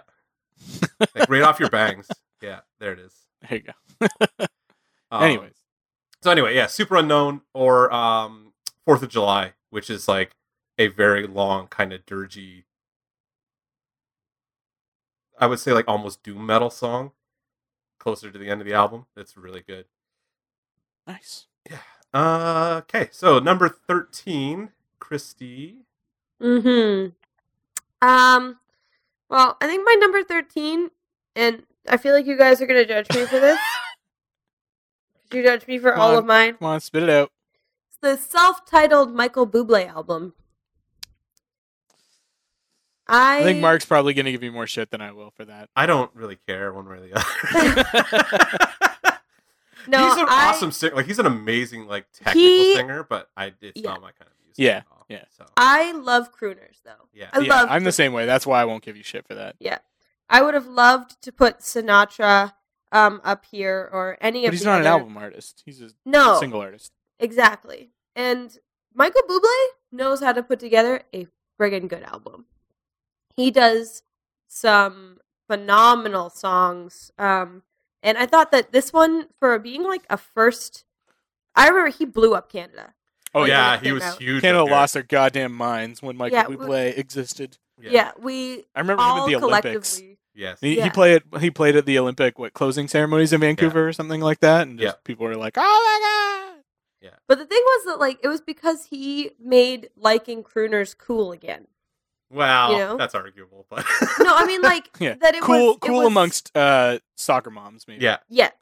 It made soccer mom cool, whatever that is. Soccer mom cool. But no, I mean he made it a public style again, like on a larger scale. Well, he brought it to the forefront again. Like he became a very big like pop kind of sensation, right? Yeah, and I just remember like I used to play that CD on repeat because it had been like I didn't remember the last time that I heard someone in the mainstream have such a smooth, like trained, beautiful voice, and I'm a sucker for a voice like that. Like, that's why I love musical theater. That's why I, for the longest time, dated actors who could sing because I was just like, like, it makes me swoon. And I remember... Does other Mark sing to you? He doesn't sing. He will sing when we have babies. I know it. And he'll sing in the car because I will sing in the car and I will force him to sing in the car. But he does a lot of this. Like, this is a visual gag. Sorry, listeners. maybe sort of not visual, but I'll be like singing like hardcore and like getting so into it and like flinging my hair and like, you know, rocking out. And then he'll be like, like try to do it so I don't see him singing along. I'm like, why don't you just sing? He's like, I don't want to. So, but no, Michael Bublé, he's just got that sexy sound to him, and I don't know, I love him. I love him. I think he's very, very, very, very talented. Plus, he's got boob in his name. He's got boob in his name. And he's Canadian, which I think is great, even though he's a little bit douchey. But his kid has cancer, which is super sad. Mm-hmm. His little one has leukemia. But I don't know. His music is great. I love it. And I don't think there's ever been an album that he's released. I haven't listened to all of his new stuff, but he hasn't released an album that I didn't like. But this I can't first say one, I've ever listened to a Bublé album. Oh, not But me I- either. The stuff that I have, like, what's his like big single, like, just haven't met you yet. Yeah, that's a great fucking song. Yeah. Have you seen the Robot Unicorn version of it from Bad Lip Reading? No, Unbelievable. It's so I good. do like bad lip reading. If I've never You gotta plugged look that on the up. podcast, if I've never plugged Medieval Funtime Land, the Game of Thrones bad lip reading, Oh my god, it's so funny. oh my fucking god, you need to watch it and watch I the died extended watching cut that. of it. It's so good. If you like that, you should watch Russian Unicorn. 'Cause Little it's- fluffy bunny, you're so pretty and cute. The other, have you seen the Seagulls bad lip reading with Yoda? No. Oh my god! Humper posted the other day, I think, and like I'd seen it years ago, but it's just so funny. Oh god, it's so funny.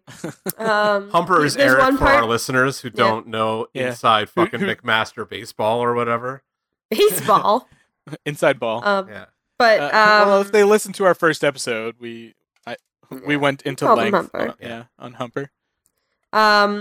But yeah, remember that part where Luke is training with Yoda and he's like smacking R2D2? Yeah. They've like made that into this like awesome riff and within the song. It's just, oh my god, it's so funny. You gotta go listen to it. Yeah, Bad Lip Reading did this. Just Haven't Met You Yet has a music video set in a grocery store, and it's actually Michael Bublé and his wife, his real wife, and they changed this. They made it this like techno song that's it's brilliant. It's brilliant. I can't sell it enough. But anyway, Michael Bublé, I love that album. I love his voice. It's so smooth. And if I had to pick a favorite song off the album, it would be Moondance. Do you guys know that one? Wait, is that a cover? cover of Is that the Van Morrison song? Yeah, the Van Morrison song. Yep. It's so wonderful night. I love- Moondance. I fucking That's a great love song. To that begin with. song. That song's Yeah. amazing. Well, then you would like the Michael Bublé cover, maybe. Probably not. Maybe. I love that Van Morrison. Maybe.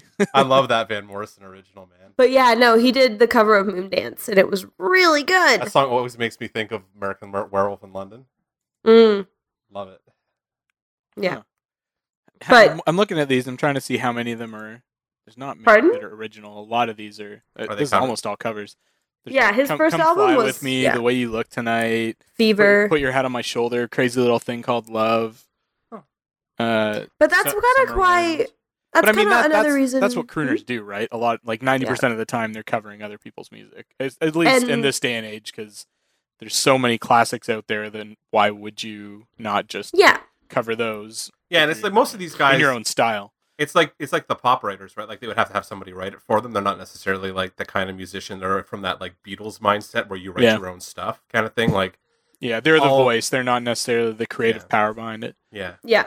But that's why I liked this album, was because it did touch on a lot of my favorites from the crooner age, Mhm. but with a little bit of that modern take. Cool. And I just really liked it. I thought it was really good. I thought that he paid excellent homage to Sinatra and all the others, and yeah, I thought it was really good. Whose turn is it? Is it my turn again? we're back. We're at number 12. So number 12, 12? Tim. All right. This one is undisputably one of the greatest albums of all time, and really commonly shows up on like those top 100 or top 50 albums of all time lists. And it's Paul Simon's Graceland. from 1986. My dad says thank you. Oh, so fucking amazing. Such a beautiful album. Oh man, So, I grew up listening to this album in the car with the old man. This is like Yeah. Bad Out of Hell for some reason, but like Yeah. Bad out of hell. Yeah. well, it's a fucking amazing, like you're talking about driving around in it. It's an awesome road trip album. my number 11 is my favorite driving album of all time. So Nice. yeah. But yeah, so this, for anybody that has been living under a rock and has never heard, I'm sure everybody's at least heard a few of the songs off Oh, this yeah, album, absolutely. even if they haven't heard the whole album. But it borrows very heavily from African musical styles and also Zydeco, like the Cajun, like New Orleans sort of musical style as well. So there's a lot of collaboration with African artists on this album, which was kind of a source of controversy because it was during apartheid. Yeah. In the early 80s, South Africa in particular. So, a lot of the album was actually recorded in Johannesburg. So, just interesting to note. But the album itself has really, because it's got that really heavy African influence, it has really amazing percussion throughout the whole album. And varied percussion. Like there's some that just have, straight drums, but some that have like really interesting, like marimbas and shakers and, congos and bongos and that kind of stuff as well. And some fucking outstanding bass lines on this album. Yeah. Just brutally amazing, like bright, poppy bass lines. Paul Simon knew how to pick his studio session guys. Eh? Like Yeah. that was one of those things he was like really good at. It's just like, I'm going to spend a lot of money hiring the best fucking guys ever, and I'm going to let them do their thing. Like that's something that like I think, and this is maybe just like a commentary overall, but there is occasionally like you'll get guys who do a lot of studio stuff and they rein those guys in. Mhm. But oftentimes like a big session musician will be one of the Like, best. yeah, go nuts. Yeah, it's like you're like if you're gonna pay them to show up, you Yeah. may as well let them do their fucking thing. And Paul Simon, especially on this album, he lets them just go Absolutely. crazy, just play. Like, Yeah. and it's awesome. Yeah. Yeah, and on the vocals and stuff like that too, because he features a lot of other vocalists, like both ensemble and solo vocalists and stuff like that too. And the a cappella on this album is used really amazingly and really in service of the music. Like a cappella has become almost a fucking shtick at this point, like with shit like Glee and that kind of thing. Hmm. And it's so just obnoxious and overused at this point. Or like It's true. what's the fucking big Pentatonics? Pentatonics, yeah, like Oh, that. they do it well though. Yeah, but it's still shticky. Like like it's not like they're not. I don't feel like they're adding much new to the music. They're just like, here, we're doing this music without instruments. You should come listen. I hear what you're saying. This was different. This wasn't about getting followers and likes. They did it because he loved it and because it sounded good. Yeah, and because it worked with the songs the songs he was trying to make and that kind of thing. But this is another absolutely amazingly structured album. Good, like varied pacing. There's no weak spots on the album for this. As I already said, amazing road trip album. But on the flip side, a lot of the songs on this album just make me want to like fucking move and dance. So this is just another like really sort of happy place for me album overall. Like I can just put this on when I'm feeling down and it'll bring me back up to speed kind of thing. Mm-hmm. There are a lot of like he wasn't in the best place when Paul Simon wasn't in the best place when he made this album. He'd just come out of a failed marriage, so there are like some, even though the music itself is generally like kind of upbeat and happy, there are some like rough kind of darker themes in terms of like lost love and failed marriage, and there's also some kind of rougher cultural African themes and stuff like that as well. But I mean, right from the start, it kind of sets itself apart from anything else that was coming out at the time because there's like an accordion intro into Boy in the Bubble, and everybody's like, "What the fuck is this album starting with accordion for?" Accordion's great. And then Graceland is absolutely probably my favorite song on the album. I'll go right ahead and say that that's probably my pick for the song on the album.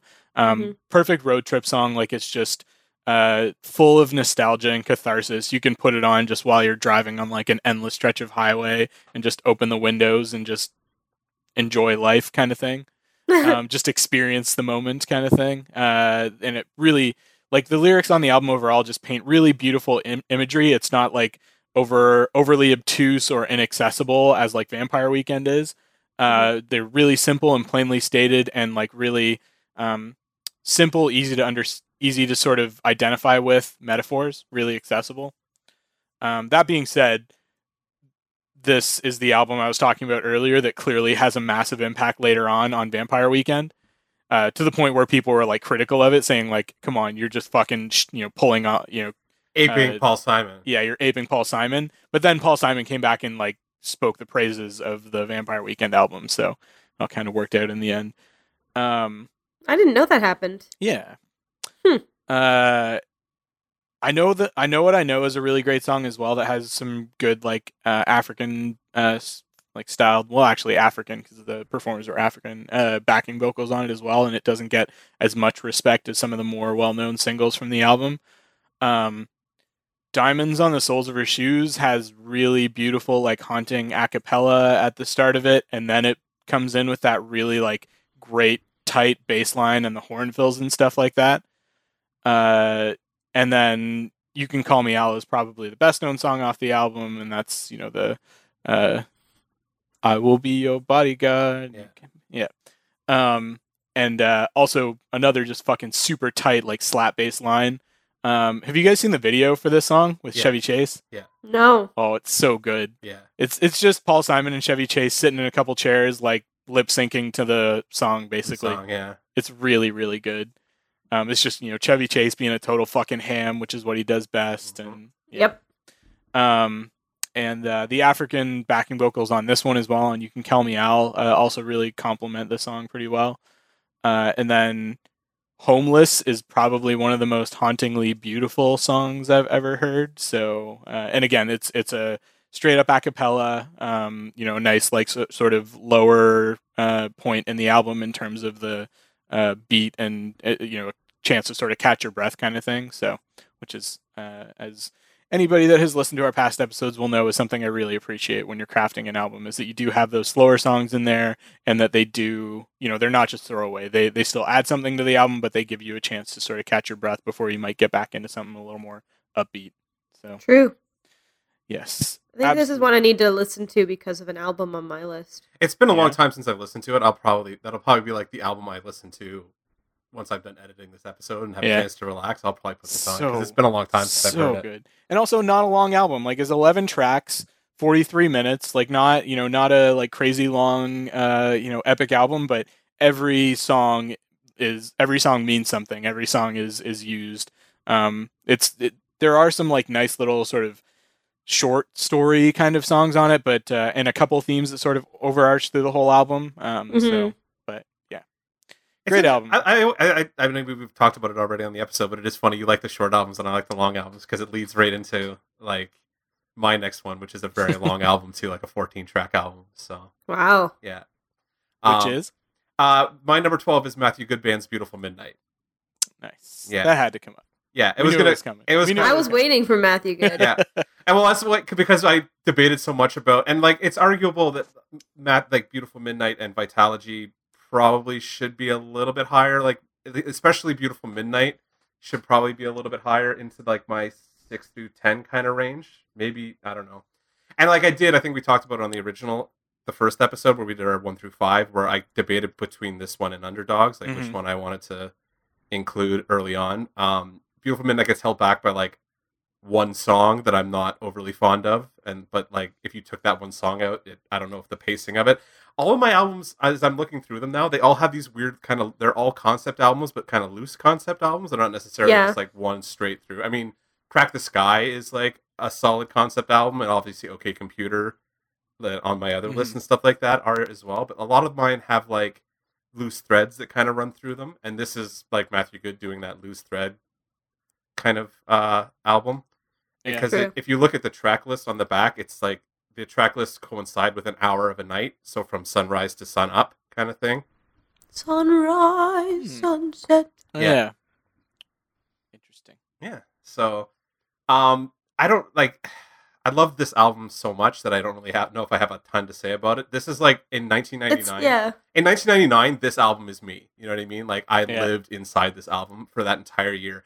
I saw the Matthew Good Band on the Beautiful Midnight tour, or whatever you want to call the different tours they did over the course of that year, at least 6 times. Like every time they came around and I could get to a show, I went and saw them play. Like, this is what I did in 1999, was just follow the Matthew Good Band and the Tea Party to every Southern Ontario venue I could drive to within 2 or 3 Yeah. hours. I just went to the shows. I loved this fucking album so much. Matt Good is an artist I should really put pimp more to my American friends, because he never really enjoyed like that cross the border.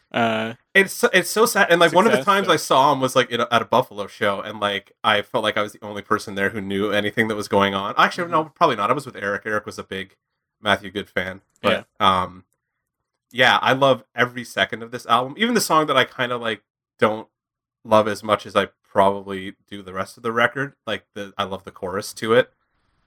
What song is that? Going All the Way. It's just kind of weirdly placed. Like, it's kind of awkward. I think it would break up the flow of the album if you took it out, but I don't know that it's not the strongest song overall. But yeah, like everything from like the way it starts with Giant and stuff like that, like even that goofy start with the cheerleaders and stuff, like that everybody knows the clapping stupid thing too. Yeah. CSC or KICKASS. That's the way we spell success. Yeah, with the clap. And it really it segs really well into Giant though. Yeah, and Giant's like just a And beautiful, massive, epic song, and then it flows really quickly into like the tinkering start of Hello Time Bomb, which was tick tick tick tick tick tick tick tick, which is just a huge fucking single. Yeah, tick. like that song was so big. I remember like that song was everywhere that year. Oh yeah, like it was everywhere. great fucking song. Yeah. And it's one. I mean, I still go back and listen to that in particular really often. And Strange Days was another one of those fucking high school like slow dance songs. Yep. He is good at those though, right? Like that Apparitions, like he fucking knows how to hit those so hard. Oh, and I think that's the other reason why I would go to I said Underdogs before, is because as much as I like Strange Days, as like the big crossover, like the girl's gonna do the slow dance with you song. Yeah. Apparitions is just like for like 7 minutes too. Like that's not a short song. It's a 6-minute song, yeah. Yeah. Strange Days is only 4.5 minutes. That's two extra minutes. That's 2 extra minutes. I get to be pressed up against boobs. Yeah, exactly. Oh, high school. Yeah, high school is right. Actually, this would be post high school more or less, like 1999. By the time it came out, senior year. Yeah, it was like senior year OAC. I guess we still had OAC back then, right? Yep. Yeah, but that summer was just like the summer of Matthew Good and Tea Party. Man, we were at shows every fucking weekend. They were down here all the time. It was funny you were saying that about Time Bomb. Time Bomb's the reason I have a cowbell. Like I literally I literally bought a cowbell so that I could do there's a really there's not for Blue Oyster Cult. I don't like Blue Oyster Cult. The only other argument for it would be Appetite for Destruction. There's so much fucking cowbell on Appetite. Yeah. Don't fear the Reaper right now. No, yes, I get it. Yeah. But I got a fever. Yeah. And the only prescription is more cowbell. The only prescription. God, that like fucking sketch would not have worked if it had been anybody but Will Ferrell. And just fucking giving her. Yeah. Yep. This gut hanging out. Blue Rodeo. Blue Oyster Cult. Blue Oyster Cult. Blue Oyster Cult. Blue Rodeo. I'm tired. We are lost together. So there's. I think that should be like the tagline of our podcast. We are lost together. We are lost together. We are lost there was a high school slow dances. There was a really good video like a month ago. I think I might have shared it on my Facebook of that they were just playing in Toronto not too long ago, and Gord Downey came out and sang the end of it with them. So, did you see? Was it Gord Downey also got like bestowed a Raptors jersey or something like that recently too? Appropriate. Yeah, agreed. Which is the first like time he's appeared in public in a while. As far it's been like the Blue Rodeo was the time before that people actually saw him. Yeah, so he's been kind of in hiding. So I don't know what's going on with that. But either way, it is kind of tangentially related because Canadian rock kind of thing. Yeah. So, but Canadian rock in the late 90s. In the mid to late 90s. Yeah. So this album, I can't really describe how much this album means to me. Like somebody would probably be able to argue if you said like you Mark, you like Matthew Good Band or Matthew Good more than you like Pearl Jam. You could argue that might actually be true because I listen to a lot of Matthew Good all the time, and I go see him constantly. He's the guy that I've seen the most in my life. I have seen him 46 times, like live. Maybe. Are you serious? Yeah. 46? I've seen him 46 times live. Does he know you? Yeah. He's recognized me before.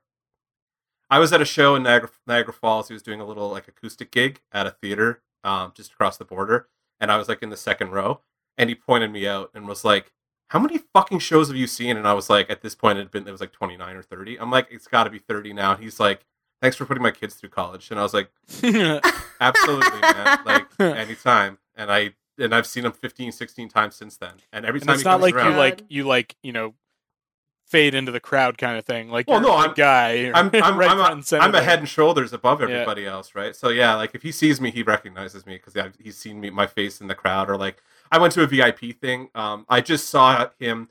He just toured Beautiful Midnight Yep. this I year. remember you talking about it. And I went and saw him twice. And I did one of the VIP things in Hamilton, so I went and got to meet him and the band and stuff like that again. Like shook his hand. He's like, "You again, eh?" And I'm like, "Yep. Every time, man. You come around, I will be here with tickets. I'm always gonna come see you." I there was a time where he kind of went off and like I kind of thought his asshole persona took over a little bit, and I maybe wasn't as into it, but I just like every album keeps coming out. I mean, and I'm his always like, asshole persona. You never He's an heard? asshole? Matthew Guide's a real asshole. He's Yeah. actually pretty. Matthew Guides. Matthew Good is a real asshole. I still have that T-shirt actually, and I bought a new one when they put another one out. Matthew Good's still an asshole on this tour because it was this tour when that T-shirt originally appeared, and he started selling it. I have the bumper sticker on my old Taurus that said that too. So yeah, I don't know if you've never heard Beautiful Midnight. Like, go. It's such a beautiful album. Like, it's got some rock and stuff on it, but there's some stuff, and like Matt's voice is. I love the guy's voice. I know it's not like distinctive, and it's very emotive. Yeah, it's very emotive. I don't know if it's like the strongest voice technically. A lot of people are like, "Oh, he's got a shitty vibrato," and I'm like, "Yeah, Yeah. but like you feel everything he sings, like But everything." it works That's true. stylistically. That's true. Yeah. So, like, it works Um, perfectly for the kind of music yeah. he does. I don't think I've ever listened to Beautiful Midnight again as an album. Like, this is another one, and I feel like I'm a fucking broken record on this. But like a lot of this stuff, I've listened to the singles and I've heard.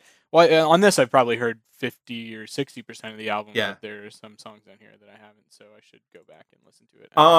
My song pick, like it's back to back. My two favorite songs on the album are. I have a live version of Born to Kill that I can send you that is fucking spectacular because like the way he hits the highs in the middle of it, that it's just like it's jaw dropping. Like it sounds so Mhm. good.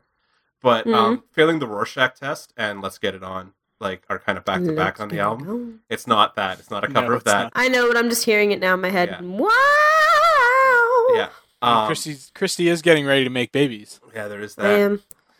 Let's Get It On may not be the best song to do that too. Like, sorry, the Matthew Good band's Let's Get It On maybe not be the best song. This to do that. podcast is gonna soon become like a a mirror of Christy's like relationship issues and her like efforts to conceive and shit like that. I feel good. like. Jesus Christ. Oh, Christy's journey into motherhood. yeah.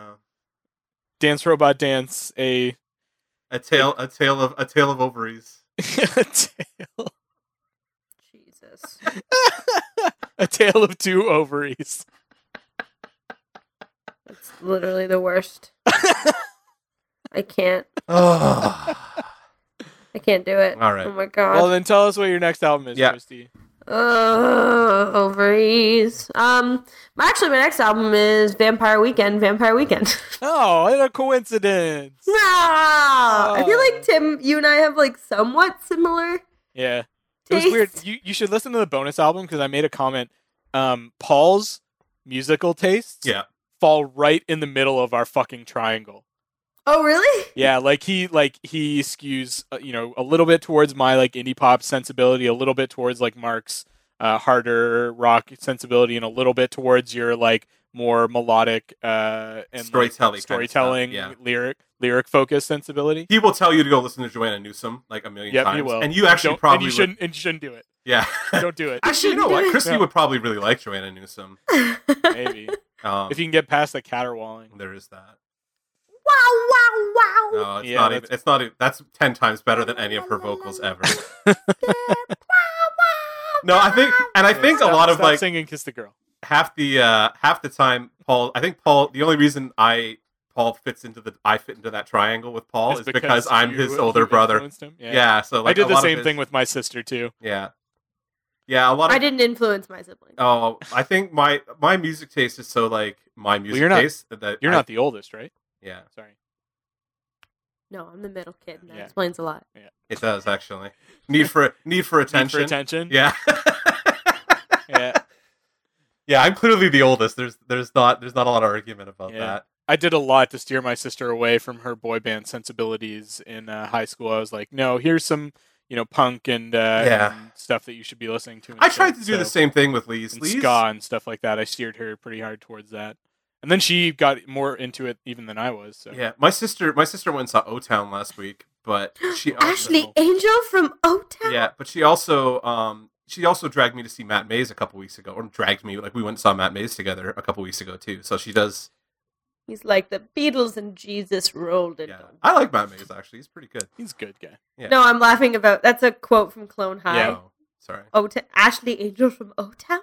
He's like the Beatles and Jesus rolled. Anyway, but yeah, so she likes that kind of crunchier granola stuff a little bit more, but like she likes Sam Roberts and she likes I like Sam Matt Roberts. Mays and like Yeah. she goes with me to see Pearl Jam shows and stuff like that. So I've definitely influenced, and obviously my brother's taste in music. When you get further into his list and he gets away from his like all girl singer songwriter Yeah. stuff and he starts getting into his heavier like Tea Party Tool kind of stuff, that's where you start seeing my influence on him kind of come Yeah. out. My biggest achievement with my sister would be that would be like stuff like Weaker Thans or Joel Plaskett, that kind of thing. I want to Mhm. the Weaker Thans are way further down my list, but I want to talk about them. They're gonna end up on my next 5 for sure because they have a couple really strong albums, but Yeah. on every one there's one or Yeah. two sort of I don't tracks. know. I'm just like whatever. So After Leaving arguably is pretty solid the whole way through. yeah, I'm gonna have a real hard time figuring out whether to put Left or Leaving, Fallow, or Reconstruction Site on my next one. I see. Follow doesn't hit me as hard, but Left and Leaving and Reconstruction Site are. Did you just spill on yourself again? Yes. Not on myself. This thing isn't very stable Sam, you're on my having a rough day. on my keyboard though. No. Oh. Well, as long as it doesn't affect like your ability to record podcasts, we should be good to go. Yeah, I'll just unplug that. We can Anyways, still moving hear on. you. That sucks. All right. So 12. That was me. So 12. Christy. No, wait. We just talked. I just said Vampire Weekend. We Weekend. barely talked about it Do because you- we already talked about it with. No, do you Tim. have anything to Do add? you have though? anything to add? No, I just really their sound is what gets me. I think it's unique. I think even though Paul Simon says that their next album, like everyone said that they would rip off of their next album, but I think that they're just happy. Oh, it's maybe that's nice why I to- don't like them because they're happy. I don't like Well, happy the- music. The music, like the sound, is happy, but the lyrics aren't lyrics always. are a little darker and a little more challenging, kind of thing. Yeah, Maybe I'll put them It's on. kind of again like, tonight and see. it's kind of like OK Go. Yeah, You know, like I love OK Go, and Yeah, they'll me be too. on my next list probably. But I remember when that first album came out, that Bandages song. yeah. That is the catchiest shit ever. Oh, no, that's Hot Heat. Is that Hot Heat? Oh shit! Who was OK Go? Ant Music or Cinnamon Lips or you would know them for all their crazy music. Oh no, I videos. know. Yeah. Yeah, I know the videos, but I'm just trying to remember what the song was that I liked by them. Anyway, I But digress. it's that idea that like it's music you can put on and just kind of bop to. God damn it! I don't like that. That doesn't sound right to me. Holy That's appealing. shit! What did Look- you spill again? Look at his No, it's the keyboard. same spill. I didn't think Oh, it was that no. much. Oh wow, Oh that keyboard no! is toast, buddy. No, it's not. No, it's not. It's still powered up. Interesting. I think I'll just take Turn the it batteries off, out of it turn right it now. You may want to turn it off. God damn it! That's bad. Watch you don't get electrocuted. Oh, it's just batteries. They'll be fine. On air. That's so low voltage. It wouldn't even affect them. I know it would hurt though. Yeah, maybe. Maybe I'm into it. You don't know. You don't know. You don't know me. True. He might. True. Him and Alicia might put like little. Shit! It almost tilted over. I know. I saw that happen. I was like, ah! Nice. All right. Anyways, is it my turn again then? Wait, Yeah. what's your song? What's your song? What's your pick? song pick? Oh gosh, right. Oh, I don't know. That's a hard question. Yeah, it's too bad. We don't do this all the time, and You should know the format already. I know. No, it's Say- hard. say There's so many M79. good ones. No, I'm not gonna say that. Oh, I love him so much. I think for me it would be Oxford Comma. All right, solid song. Fair enough. Yeah. I'm gonna have to Yeah, give these guys a chance again because like I wrote them off back then as just like pretentious hipster shit, and I was just like, I'm It's out of not though. You have to listen to it. it. Okay, I'll I try. can see how it could come off like to your ears like that if you're not listening for the actual depth of the song. You all right there, Yeah. buddy? Yeah, I'm back. All right. Or back enough. I'll clean the rest later. Okay, so I guess that means we're into number 11. Yep. So that would be Tim. All right, Mark. This is the one I think you'll be the most happy with, and this is Muse's Absolution from Nice. 2004. Good record, yeah. Yeah. Really fucking solid. Like this was the third album from Muse, but the one where they really like at least had a crossover to North America. Yeah. Massive success for sure. So this came out in 2003, late 2003. Yeah. It's just a great fucking like really powerful album full of like really driving alt rock. Yeah. Again, it was really different than anybody else was making at the time. Like this was the time period where everybody was starting to lean into that more sort of quirky indie pop kind Yeah. of stuff, and they came out with this really sort of like harder face melty kind of stuff. Yeah. It is arguably this is what would you say? Radiohead meets Tool almost? Like What did I have it described as? I actually did. There's obviously a lot of Radiohead, but there's a huge amount of Queen to it. there yeah. Especially in Dude's vocals. Like he's up there with Freddie Mercury in terms of like his vocal range and just the tone and timbre of his voice. Yep. And I said there's a sousant of U2 in there as well. Yeah. See, I find they have I find they have a little bit there's some progressive to them too. Like that's why I say Tool. Like there's definitely like they do that big they do long songs. Like this is not a short album, is it? No, this is the one that's the longest out of this Yeah. batch for me. This one's 52 minutes, and like I think I thought it was longer than that. no, it's not super long. There are 14 tracks on it, but 2 or 3 of them are just like short little interludes, Oh, right? right. Okay. Like little musical interludes. So that's the other nice thing is it is a really nicely structured album. Like there are a lot of the songs seg into each other, and they do it in a really seamless sort of way. But there's not a single. This is another album where there's not a single like skippable track for me. Really, it's solid all the way through. It'll probably be. I don't even know if on the next episode we do of this, I'll start getting into albums where they're like 1 or 2 throwaway tracks for me. Mine might, but it's hard to say. So. Yeah. But no, I like this. will definitely have I those love. tracks. I think Muse at first got a lot of shit for being kind of like because what's his name? Is it Matt Bellamy? Yeah, Matt Bellamy, Yeah. like their lead singer, got a lot of shit for aping Tom York's kind of style, a little bit. Which I always I mean, there's obviously that influence there, but there's still like it's still pretty distinct. I think. Yeah. I never had a problem with it. I always like it. They hit hard and like they're a good like hard alternative rock band. I enjoy Muse quite a bit. They're never like a favorite of mine. Like I don't think they would fall into my top 25, but there's probably like Absolution would probably be in my top 40, probably or something like that, somewhere in there. They're a band I've seen a couple times. They're fucking awesome live. Like they are really good live. I saw them live at Coachella in 2004, and it was a really awesome show. Yeah, I mean that was right. They were touring this album basically at that point. I think I saw them on that tour Radiohead here. at the same show. Oh, I think I saw them on tour for this album too. Actually, like 2003, 2004. Yeah, nice. But let's see. Yeah, so it's a good, well-paced album. Like again, there's like tonal rhythmic breaks, stuff like "Falling Away with You" and "Blackout" and those little musical interludes. Because it's an intense album when it's at its most intense. Well, like so what you really need some breathers. Like "Apocalypse Please" is pretty like. Apocalypse Please isn't. Oh yeah, exactly. That is like the intro to the album. Well, not the intro. It's the first like actual track on the album. Yeah, it's a pretty like it's pretty in your fucking face. So. Yeah, and it sets the tone for the album like beautifully. Yeah. No, this is a good record. I like this album a lot. So. Yeah. So and I mean it really sets the the thematic tone as well as the musical tone, so you get that feel of like anti-establishment and like anti-fascism, and like Yeah. that the whole album is going to be like mostly rebellion anthems kind of thing. Kind of probably again another loose concept album too, right? Like it's probably Yeah. it's got kind of a thread through it that has that kind of Yeah. tinge to it. Yeah, no, I like Yeah. I like Muse a lot. Muse gets a lot of shit, I find, like for some reason, and I'm always like, whatever, man. They're fucking solid musicians. They put out albums that are solid from front to back. They don't fuck Yeah. around. They tour hard, like they tour a lot and they tour hard, which is something I respect a lot in Yeah. a band. So And they get an amazing density of sound out Oh, of fucking three absolutely. dudes. yeah, absolutely. Like it's a drummer, a bass player, and the lead guy, who plays on top of doing vocals, plays either guitar or piano, Yeah. depending on the song.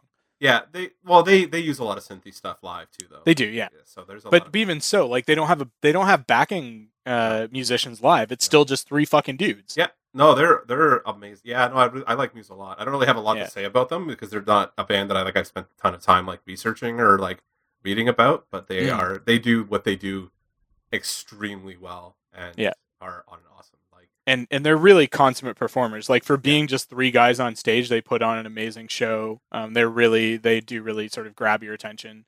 there's actually there is something to be said that there's a comparison to be drawn, and they're a much bigger band, but there's a comparison to be drawn for like density of sound live to the Tea Party too, where they have that Mhm.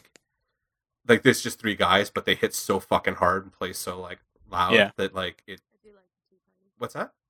I do like the Tea Party. Oh, I fucking love the Tea Party so much. I've never heard you say that before. Oh, I know. And that's the funny thing. Like they might have an album in my top 30, but they're just not like they're not an album band. But seeing them live Yeah. is just like Their fucking singles are outstanding. yeah. Well, not just that, but like some of their They some have a their lot of B-sides are some really, of their really good B too. sides are amazing, but when you put it all together into like a 2 hour long set list, it's just like Yeah. fucking awesome. So Their body of work overall is quite impressive. yeah, Mm. But yeah, because because there are only three guys, the bass features really heavily, and I'm being a bass player, that's Yeah. something I really appreciate. So like, there's some really awesome bass lines, and they also use bass effects, to a degree that a lot of bands don't.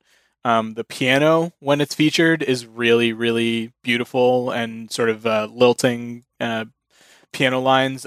You don't see rock piano very often these days. I mean, I say Well- these days, this is like a 15, 16-year-old album. actually, if you look at my 5 albums here, there's piano on 4 of the 5 of them. Okay. I mean, on this though, like, Oh, yeah, there's this- piano on this- like where it's- majority of tracks. Where it's a lead instrument, yeah, Yeah. these guys are like all over it. Actually, Christie's Yeah. beloved Coldplay too. That's obviously like Yeah. Chris Martin loves that piano. He does. I love piano and any kind of music. Yeah. I think Yeah. it's gorgeous. My note on Matt Bellamy's vocals is that it is very much Tom York in a pansexual tryst with Freddie Mercury. That works. That makes sense. That's funny. He likes his Maynard too, though. I find like he's got some stuff in there. Like I know you're probably not as into the Tool side of things, but like he has some Maynardisms to him too. Okay. He's got a little bit of his scream has a little Growl, bit yeah. of that like Maynard kind of growl to it that hmm I don't think you would say Freddie Mercury or Tom York are either really into, but he does Yeah. lean into the more metally kind of scream side of things, which is very a Maynard thing, especially in that Yeah. because he's so like operatic about the way he sings, like that comes up Yeah. too. So Yeah, and that's a exactly. Maynard thing. Like Maynard brings that big operatic stuff. Well, and also to very much a Freddie Mercury thing. yeah, too. but for sure. But like the way when he's doing like his more like the more aggressive side of things, I hear Yeah. a lot of Maynard in him. So not that that's a bad thing or by any stretch yeah. of the imagination, because Maynard's fucking amazing. But Let's see. To I get think- into some of the. Sorry, go ahead. all I was going to say, I think in my next list, he's got 2 albums. In my next like batches Maynard songs. does? yeah, As yeah. a vocalist, Yeah, so you get some APC in there. well, there's the first APC album will probably be in my next list. So to get into some of the individual tracks, Stockholm Syndrome is one of the bigger singles off this album. It's such a good fucking song. just a great headbanger, a really good man. fucking like That's a rager. sing along song kind of thing. Really good, like fucking pounding drums, like the Yeah. Was that the first single Um, too? Yeah, it was. I don't know. yeah. not Sorry, I'm sure looking at which the first Wikipedia single page. was. Yeah. Stockholm Syndrome. Yeah, was Stockholm released Syndrome was the 14th first July 2003. Yeah. Yeah. Yeah. Good song. Yeah, it's a good song. Yeah, like this is the last time I'll abandon you. Like fuck. Yeah. Like it's so much fun to sing along with. I've got my buddy Joel, who I've talked about on the podcast before, who I really bonded with over Random Access Memories. We really bonded over Muse as well. There would be a lot of nights where we'd just stay up late and like sing along to like Muse and Killers and and then just like chill out to Daft Punk. Yeah. These songs are awesome fun on Rock Band too. I don't know. Yeah. To say that enough, but yeah. Muse just does a really good job of mixing genres. Yeah. Yeah, they're a good fusion of a lot of different stuff. That like actually they're a good cross section for almost all of us, really. Like the way that's what I mean. Like I don't know a ton of Muse, but everything that I've heard, I really enjoy. Like Starlight, that song was my jam for so long. That's a beautiful Starlight. And again, beautiful piano, like the really sound like do do do do do do. See, it was funny because like I actually found Muse because of this other band that I really liked that has nothing to do with Muse. Head. I know, it's so good. It's so good. But Jack's Mannequin, did you guys ever hear them? Wax Mannequin? Jack's. No. Wax Mannequin was a Hamilton band back in like, I remember. Yeah, he was just a dude. I remember Wax Mannequin. I've met him a few times, actually. He's a fucking weird dude. He's a weird dude. Nice dude, but really weird nice, dude. Weird dude. But no. I'm Jack's Mannequin turned me on to Muse because of the piano stuff. Okay. It was like a suggestion from a friend. They were like, "Oh, if you like Jax, you should probably listen to Muse." And so I listened to Muse, and they were much, much bigger than Jack's Mannequin. Yeah. So, and I really love the little interludes and how they lead into the next songs. Like, there's the intro that leads really beautifully into Apocalypse Please, and that interlude in the middle of the album that segs beautifully into Hysteria, which has just that fucking amazing bass riff opening into it. Yeah. And then comes in with like really just pounding drums and stuff. The boom, and a really nice like fucking wailing guitar solo in the middle of it as well. So like just talking about this song gets my fucking adrenaline going. I can tell. Yeah, you're so into this. This album overall just like gets me fucking like hyped. Right? Like Tim, that's good because my next one's a good hype up album for me. Like, yeah, it just gets my fucking blood going. And then there's another like just really awesome driving bass line on "Time Is Running Out." Yeah. And again, just beautiful, like awesome song to fucking sing along to as well. Like I won't let you smother it. I won't let you murder it. Our time is running out. Oh, it's so great. Next time we all record together, I think we should put this album on and I'll just fucking jam out to it. There you go. I wanted to play Rock Band last time we were all together, but I was drunk and needed to throw up. Yeah. Yeah, off your bottle of wine. Yeah. Next time Tim's up, we'll get into the Rock Band earlier. Then we were up till 4 playing Rock Band that night or something. We were. Nuts. We were. I left at like 2 as Yeah, I well. know. It was Yeah, we after stayed our up late. aborted recording session. Yeah. Oh my god, that went so badly. Someday glad it'll we end up posted. being like our No. last episode. I don't want it to ever be on the web.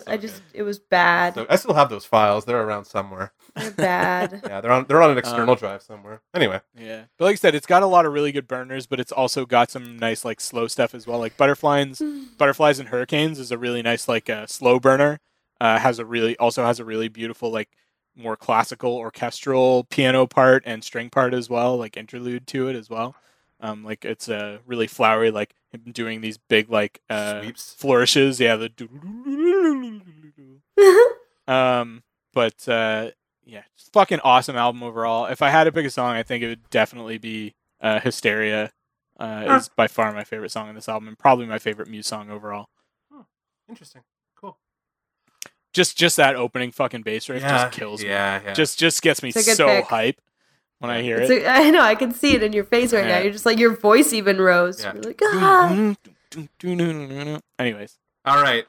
Moving right along. My number 11 is my favorite driving song or favorite driving album. So it's Queens of the Stone Age Songs for the Deaf.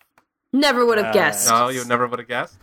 Never would have guessed Queen of the Stone Age would make this list. I'm going to get it out front right away. Stupid, sexy Josh Homme. That man is Stupid sexy Josh. He's on your list, isn't he? he's totally on my list. I love Josh Homme. He's so good looking. Yeah. Oh man, he can do whatever he wants to be. The DRD docking sound Yeah, effect. exactly. Yeah. I love Josh Homme. Yeah. Would you call him Josh? How many? There's arguments to be made that you could call him that. Actually, absolutely. I'm so proud of that. That was quick. That was pretty good.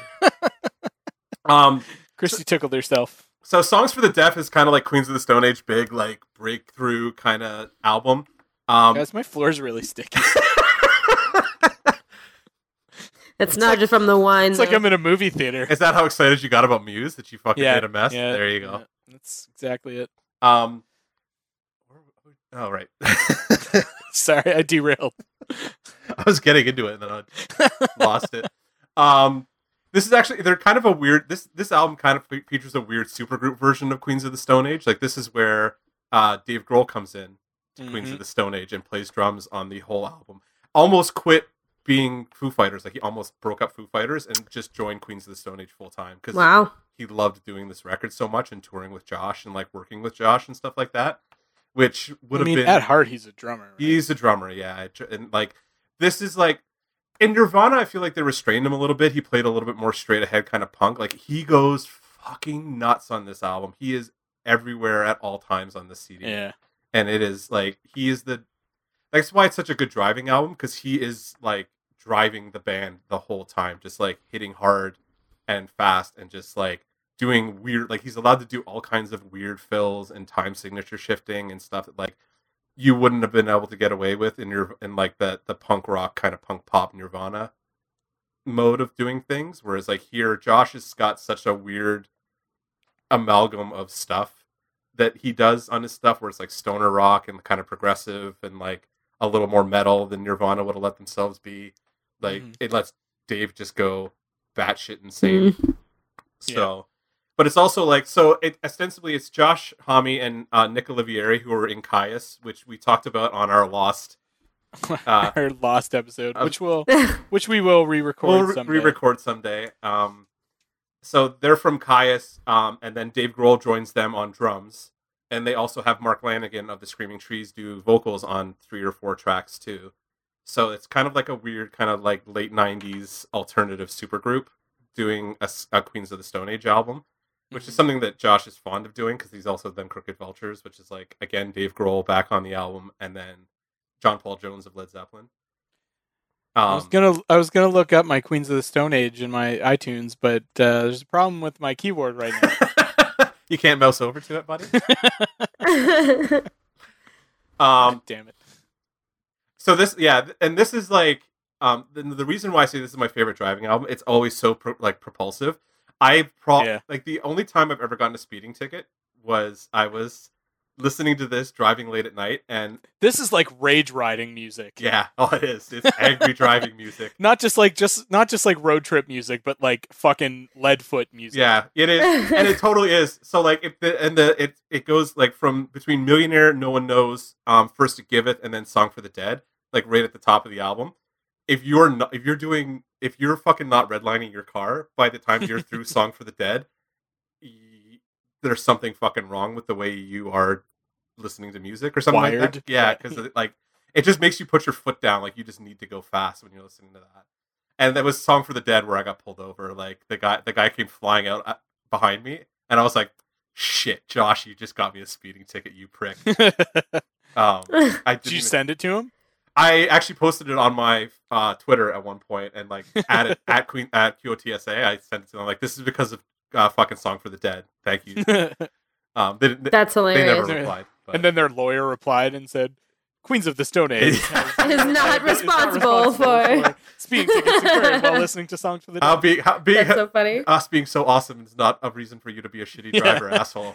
Pretty much would have probably been the more Josh Homme way of putting it, but I don't know. They're just like I feel like they're like a musician's band. Like if you're big into like playing in a rock band or whatever, they're very technical. Yeah, they're a very technically sound band, and like they don't shy away from like doing weird studio stuff, or like we talked about like the kind of proggy time signature shifting that goes on. It's super prevalent here because they've got Dave Grohl just like They've just killing. got people that can handle it. Yeah, and it's like they let the guys do like everybody plays super hard, plays to like the highest level they can, and like you can hear it on this album. Like Josh is destroying the guitar solos all over the place, and like but it's still like super catchy. Like that No One Knows riff, like who doesn't recognize that song? Like even if Chrissy doesn't know the name, like the name of the song, if I played you No One Knows, you'd be like, Yeah. oh yeah, that. Oh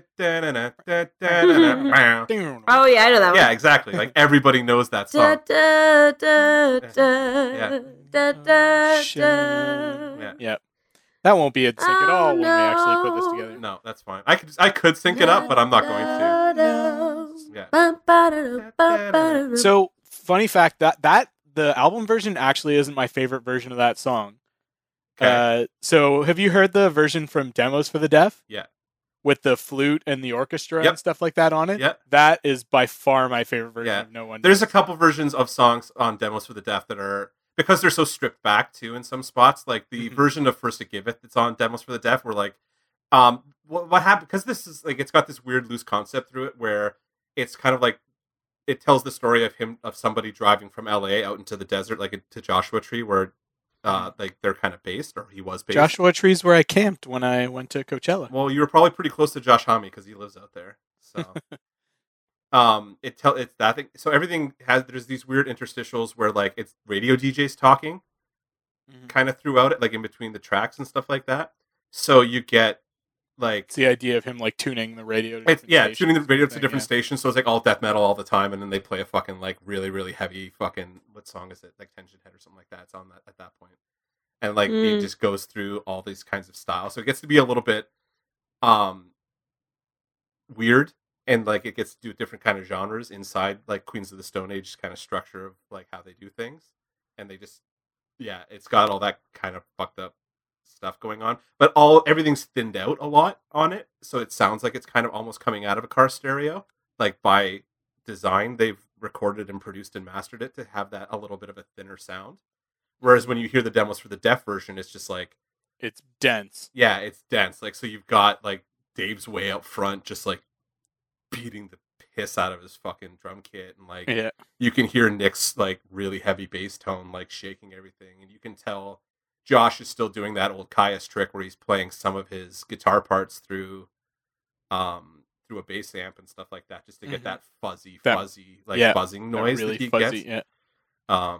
But yeah, this is like it. Yeah, I just love this album so much. It's so fucking good, and like it's got huge singles on it. I mean, we've talked about No One Knows that everybody like has heard. But Go With the It's also Flows got on the Go With the Flow. Go yeah. With the Flow is a huge fucking song too. So Doom, doom, Mhm. doom, doom. And also just like not necessarily like technically really good bass, but really good just driving bass. driving bass, yeah. Yeah. Nick's not like a virtuoso bass player, but he Yeah. knows how to like crank up and like Yeah. hit you hard over the head It's with that. it's rhythm section. yeah. He doesn't need to be, especially on this album though, because it's always got like they've got Dave Grohl also working the rhythm section foundation. Who he is technically He is a fucking virtuoso. yeah, he is an astoundingly good drummer on so- drums, absolutely. Yeah, he's like a spectacularly good drummer. So, but yeah, that's it. Number 11, Queens of the Stone Age, Songs for the Deaf. Like What's your song pick? my song pick is First It Giveth.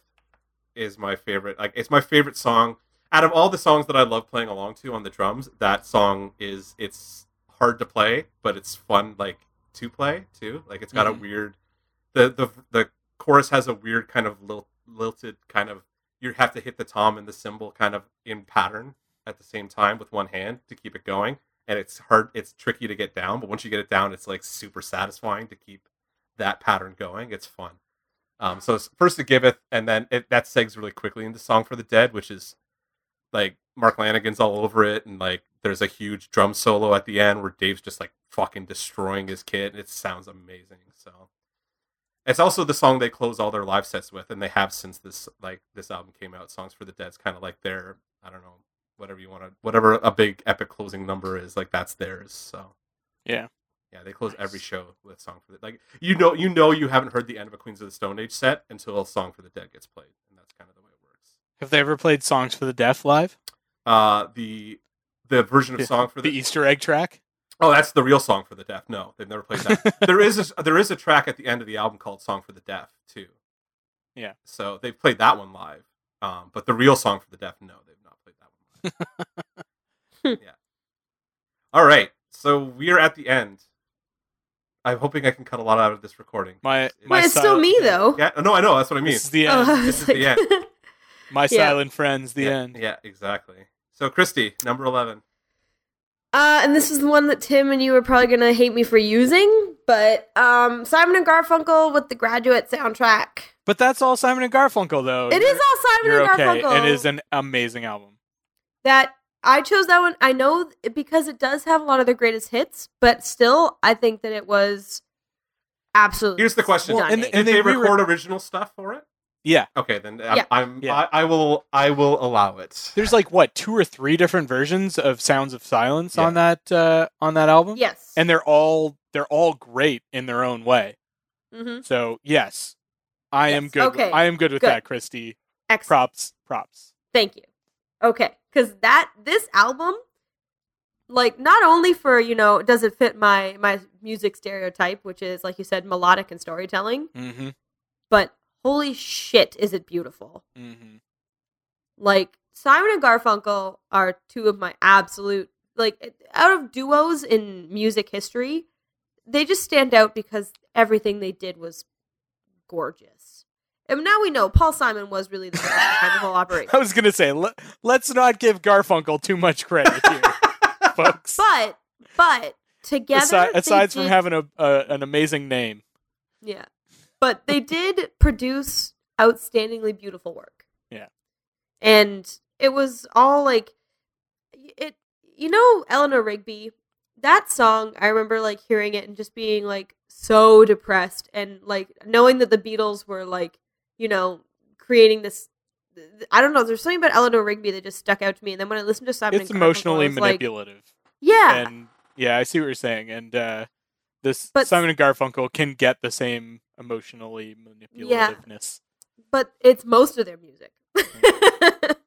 But like Scarborough Fair, oh my god, Mhm. that song like breaks my soul into a That one I million don't think pieces. that wasn't inherent to this album. Like that. No, was, it's not. yeah. No, it's not even. It's in this as like on Wikipedia. I remember I'm just seeing it's listed as an interlude. Although I But- think there's 2 versions. There's an interlude version, and then there's also like a 6-minute version of it as well. On Yeah. it, so And it wasn't like the penultimate. It wasn't the the best song on this album, but it just like the way they used all of their own work to move the film along, but along with Dustin Hoffman's Yeah. just outrageously good acting. Like the album is the way it was put together, the way it was produced, the way that it still gave them creative freedom to like explore their own original sounds. yeah. I loved it. I think you'd be hard pressed to find another album or another song that matches a movie as well as Mrs. Robinson matches The Graduate. It's true. Like another soundtrack song that really, people identify with a movie to that extent. It's true. Like you could probably do it if yeah. you really thought about it, but like that is one of those really iconic soundtrack. For some reason, when you said that, immediately I wanted to defend May It Be from Lord of the Rings. But I was like, it's not the same. It's not Yeah, the same. let's go to Enya. Let's go to that guy. Yeah! Enya! Let's go to the Oh. Undying Lands with Enya. Oh, so good. But no, you're right though. And Mrs. Robinson, like that song. Yeah, you're right. Just like so many of the songs, you think Simon and Garfunkel, you think Simon and Garfunkel song, you just think of the two. But you're right. The Mrs. Robinson, you immediately like, oh, The Graduate. Yeah. And like That's that super iconic image of Dustin Hoffman like standing there with her And like the- unraveling her stocking and everything. Yep. Yeah. Yeah, just the leg. Yeah. Yeah, it's so good. It's so good. It's kind of like what Mark said earlier. Like the album, I just enjoy the album so much. I don't really have much to say. We've talked about Paul Simon already and why he's brilliant in this episode. But I just remember like growing up and listening to this album and just, I love it. I love it. I love them. I love the music. That would be it. And this was probably like their biggest thing. Well, at least Paul Simon's biggest thing until Graceland. Like he Graceland, did yeah. put out Well, he put out Bridge Over Troubled Water, but that was basically just the single, right? Well, no, I guess, let's be honest, that also had Cecilia on it and El Condor Pasa. Cecilia. Yeah. Cecilia, so if Eric ever actually listens to this, was the theme song, basically, of Widden, the residence that we both lived in. So anytime there was a Widden party, somebody would play that and everybody would just lose their goddamn fucking minds. We used that song for our Hamlet production when we were in at Mac, but we changed it to Ophelia. Nice. You're breaking my heart. Yeah. You're shaking my confidence daily. Yeah. But no, if I had to pick a favorite song, I mean, how do I choose between Sound of Silence and Scarborough Fair or Mrs. Robinson? How do I choose between those three? You know what I mean? It's tough. I don't think I can. So I won't. And Christy cops out and then a very much Cops. Dance Robot Dance end to the episode. Well, it's just like I'm already having trouble with my albums because I thought we were just doing the top 5 when we initially started, and I mentioned Mother Mother, Oh My Heart, and Tarzan, and various Muppet things. Which is funny because when we started doing that we did that episode, we blatantly Very upfront much said said. it's going to be a series because First in a series, yeah. yeah. I know, but I kept having honorable mentions because to me they were still belonged to my top 5, but we're tied. And now they're done. You can't. Yeah, now they're just I can't even talk about them anymore. I can't talk about Oh My Heart. I can't talk about how amazing Phil Collins' soundtrack for Tarzan was. There's so many good ones. Anyway, let's. All right, everybody. It's been 2.5 hours. Oops. Oh no. Did we lose Christy? I'm still here. Oh, Christy's no, still- I'm Christy's still still- here. all right. I'm still here. All right, everybody. All right. Thanks for listening to us this week. We hope you enjoyed listening as much as we enjoy recording these. Obviously, I don't know, Christy gets hate on about the album ones, but Tim and I obviously fucking love doing these episodes. So, if you enjoyed it, give us a like on our Facebook page where you can find us, facebook.com/DanceRobotDancePodcast. We're on Twitter at DRD_podcast. You can subscribe to us wherever you get your podcasts. So Apple Podcasts, Google Play Store, Stitcher, blah, blah, blah, blah, blah. Again, thanks for listening. I'm Mark. Tim, say goodnight. Go patronize your local comic book store for free Free Comic Book Day. Go grab some books. Except guys. this is going to air well after Free Comic Book Day. Absolutely, yeah. I hope you went out and patronized your local comic There book you store. go. And Christy, say goodnight. Good night. Awesome. That was piercing. Yeah, it was very loud. You're welcome. All right. Again, You're welcome. this has You're been Dance welcome. Robot Dance. Thank you For listening. everything in the world. In the world. You're welcome. Oh, baby boomer Santa. Baby Boomer Santa. Thank you for MTV. TV. Baby Boomer Santa. There's our community Thank you reference, for folks. everything. We haven't done one of those in a while. Nah. All right. Bye. Do, do, do, do, Do, do, do, do. Do, do, do, do, do. do, do, do. Do, do. It's going to be super in sync, I can tell. I was waiting for you. You were going slow, so I was like, No. ah, No, it's just the fact that we're 1,000 miles away from each other.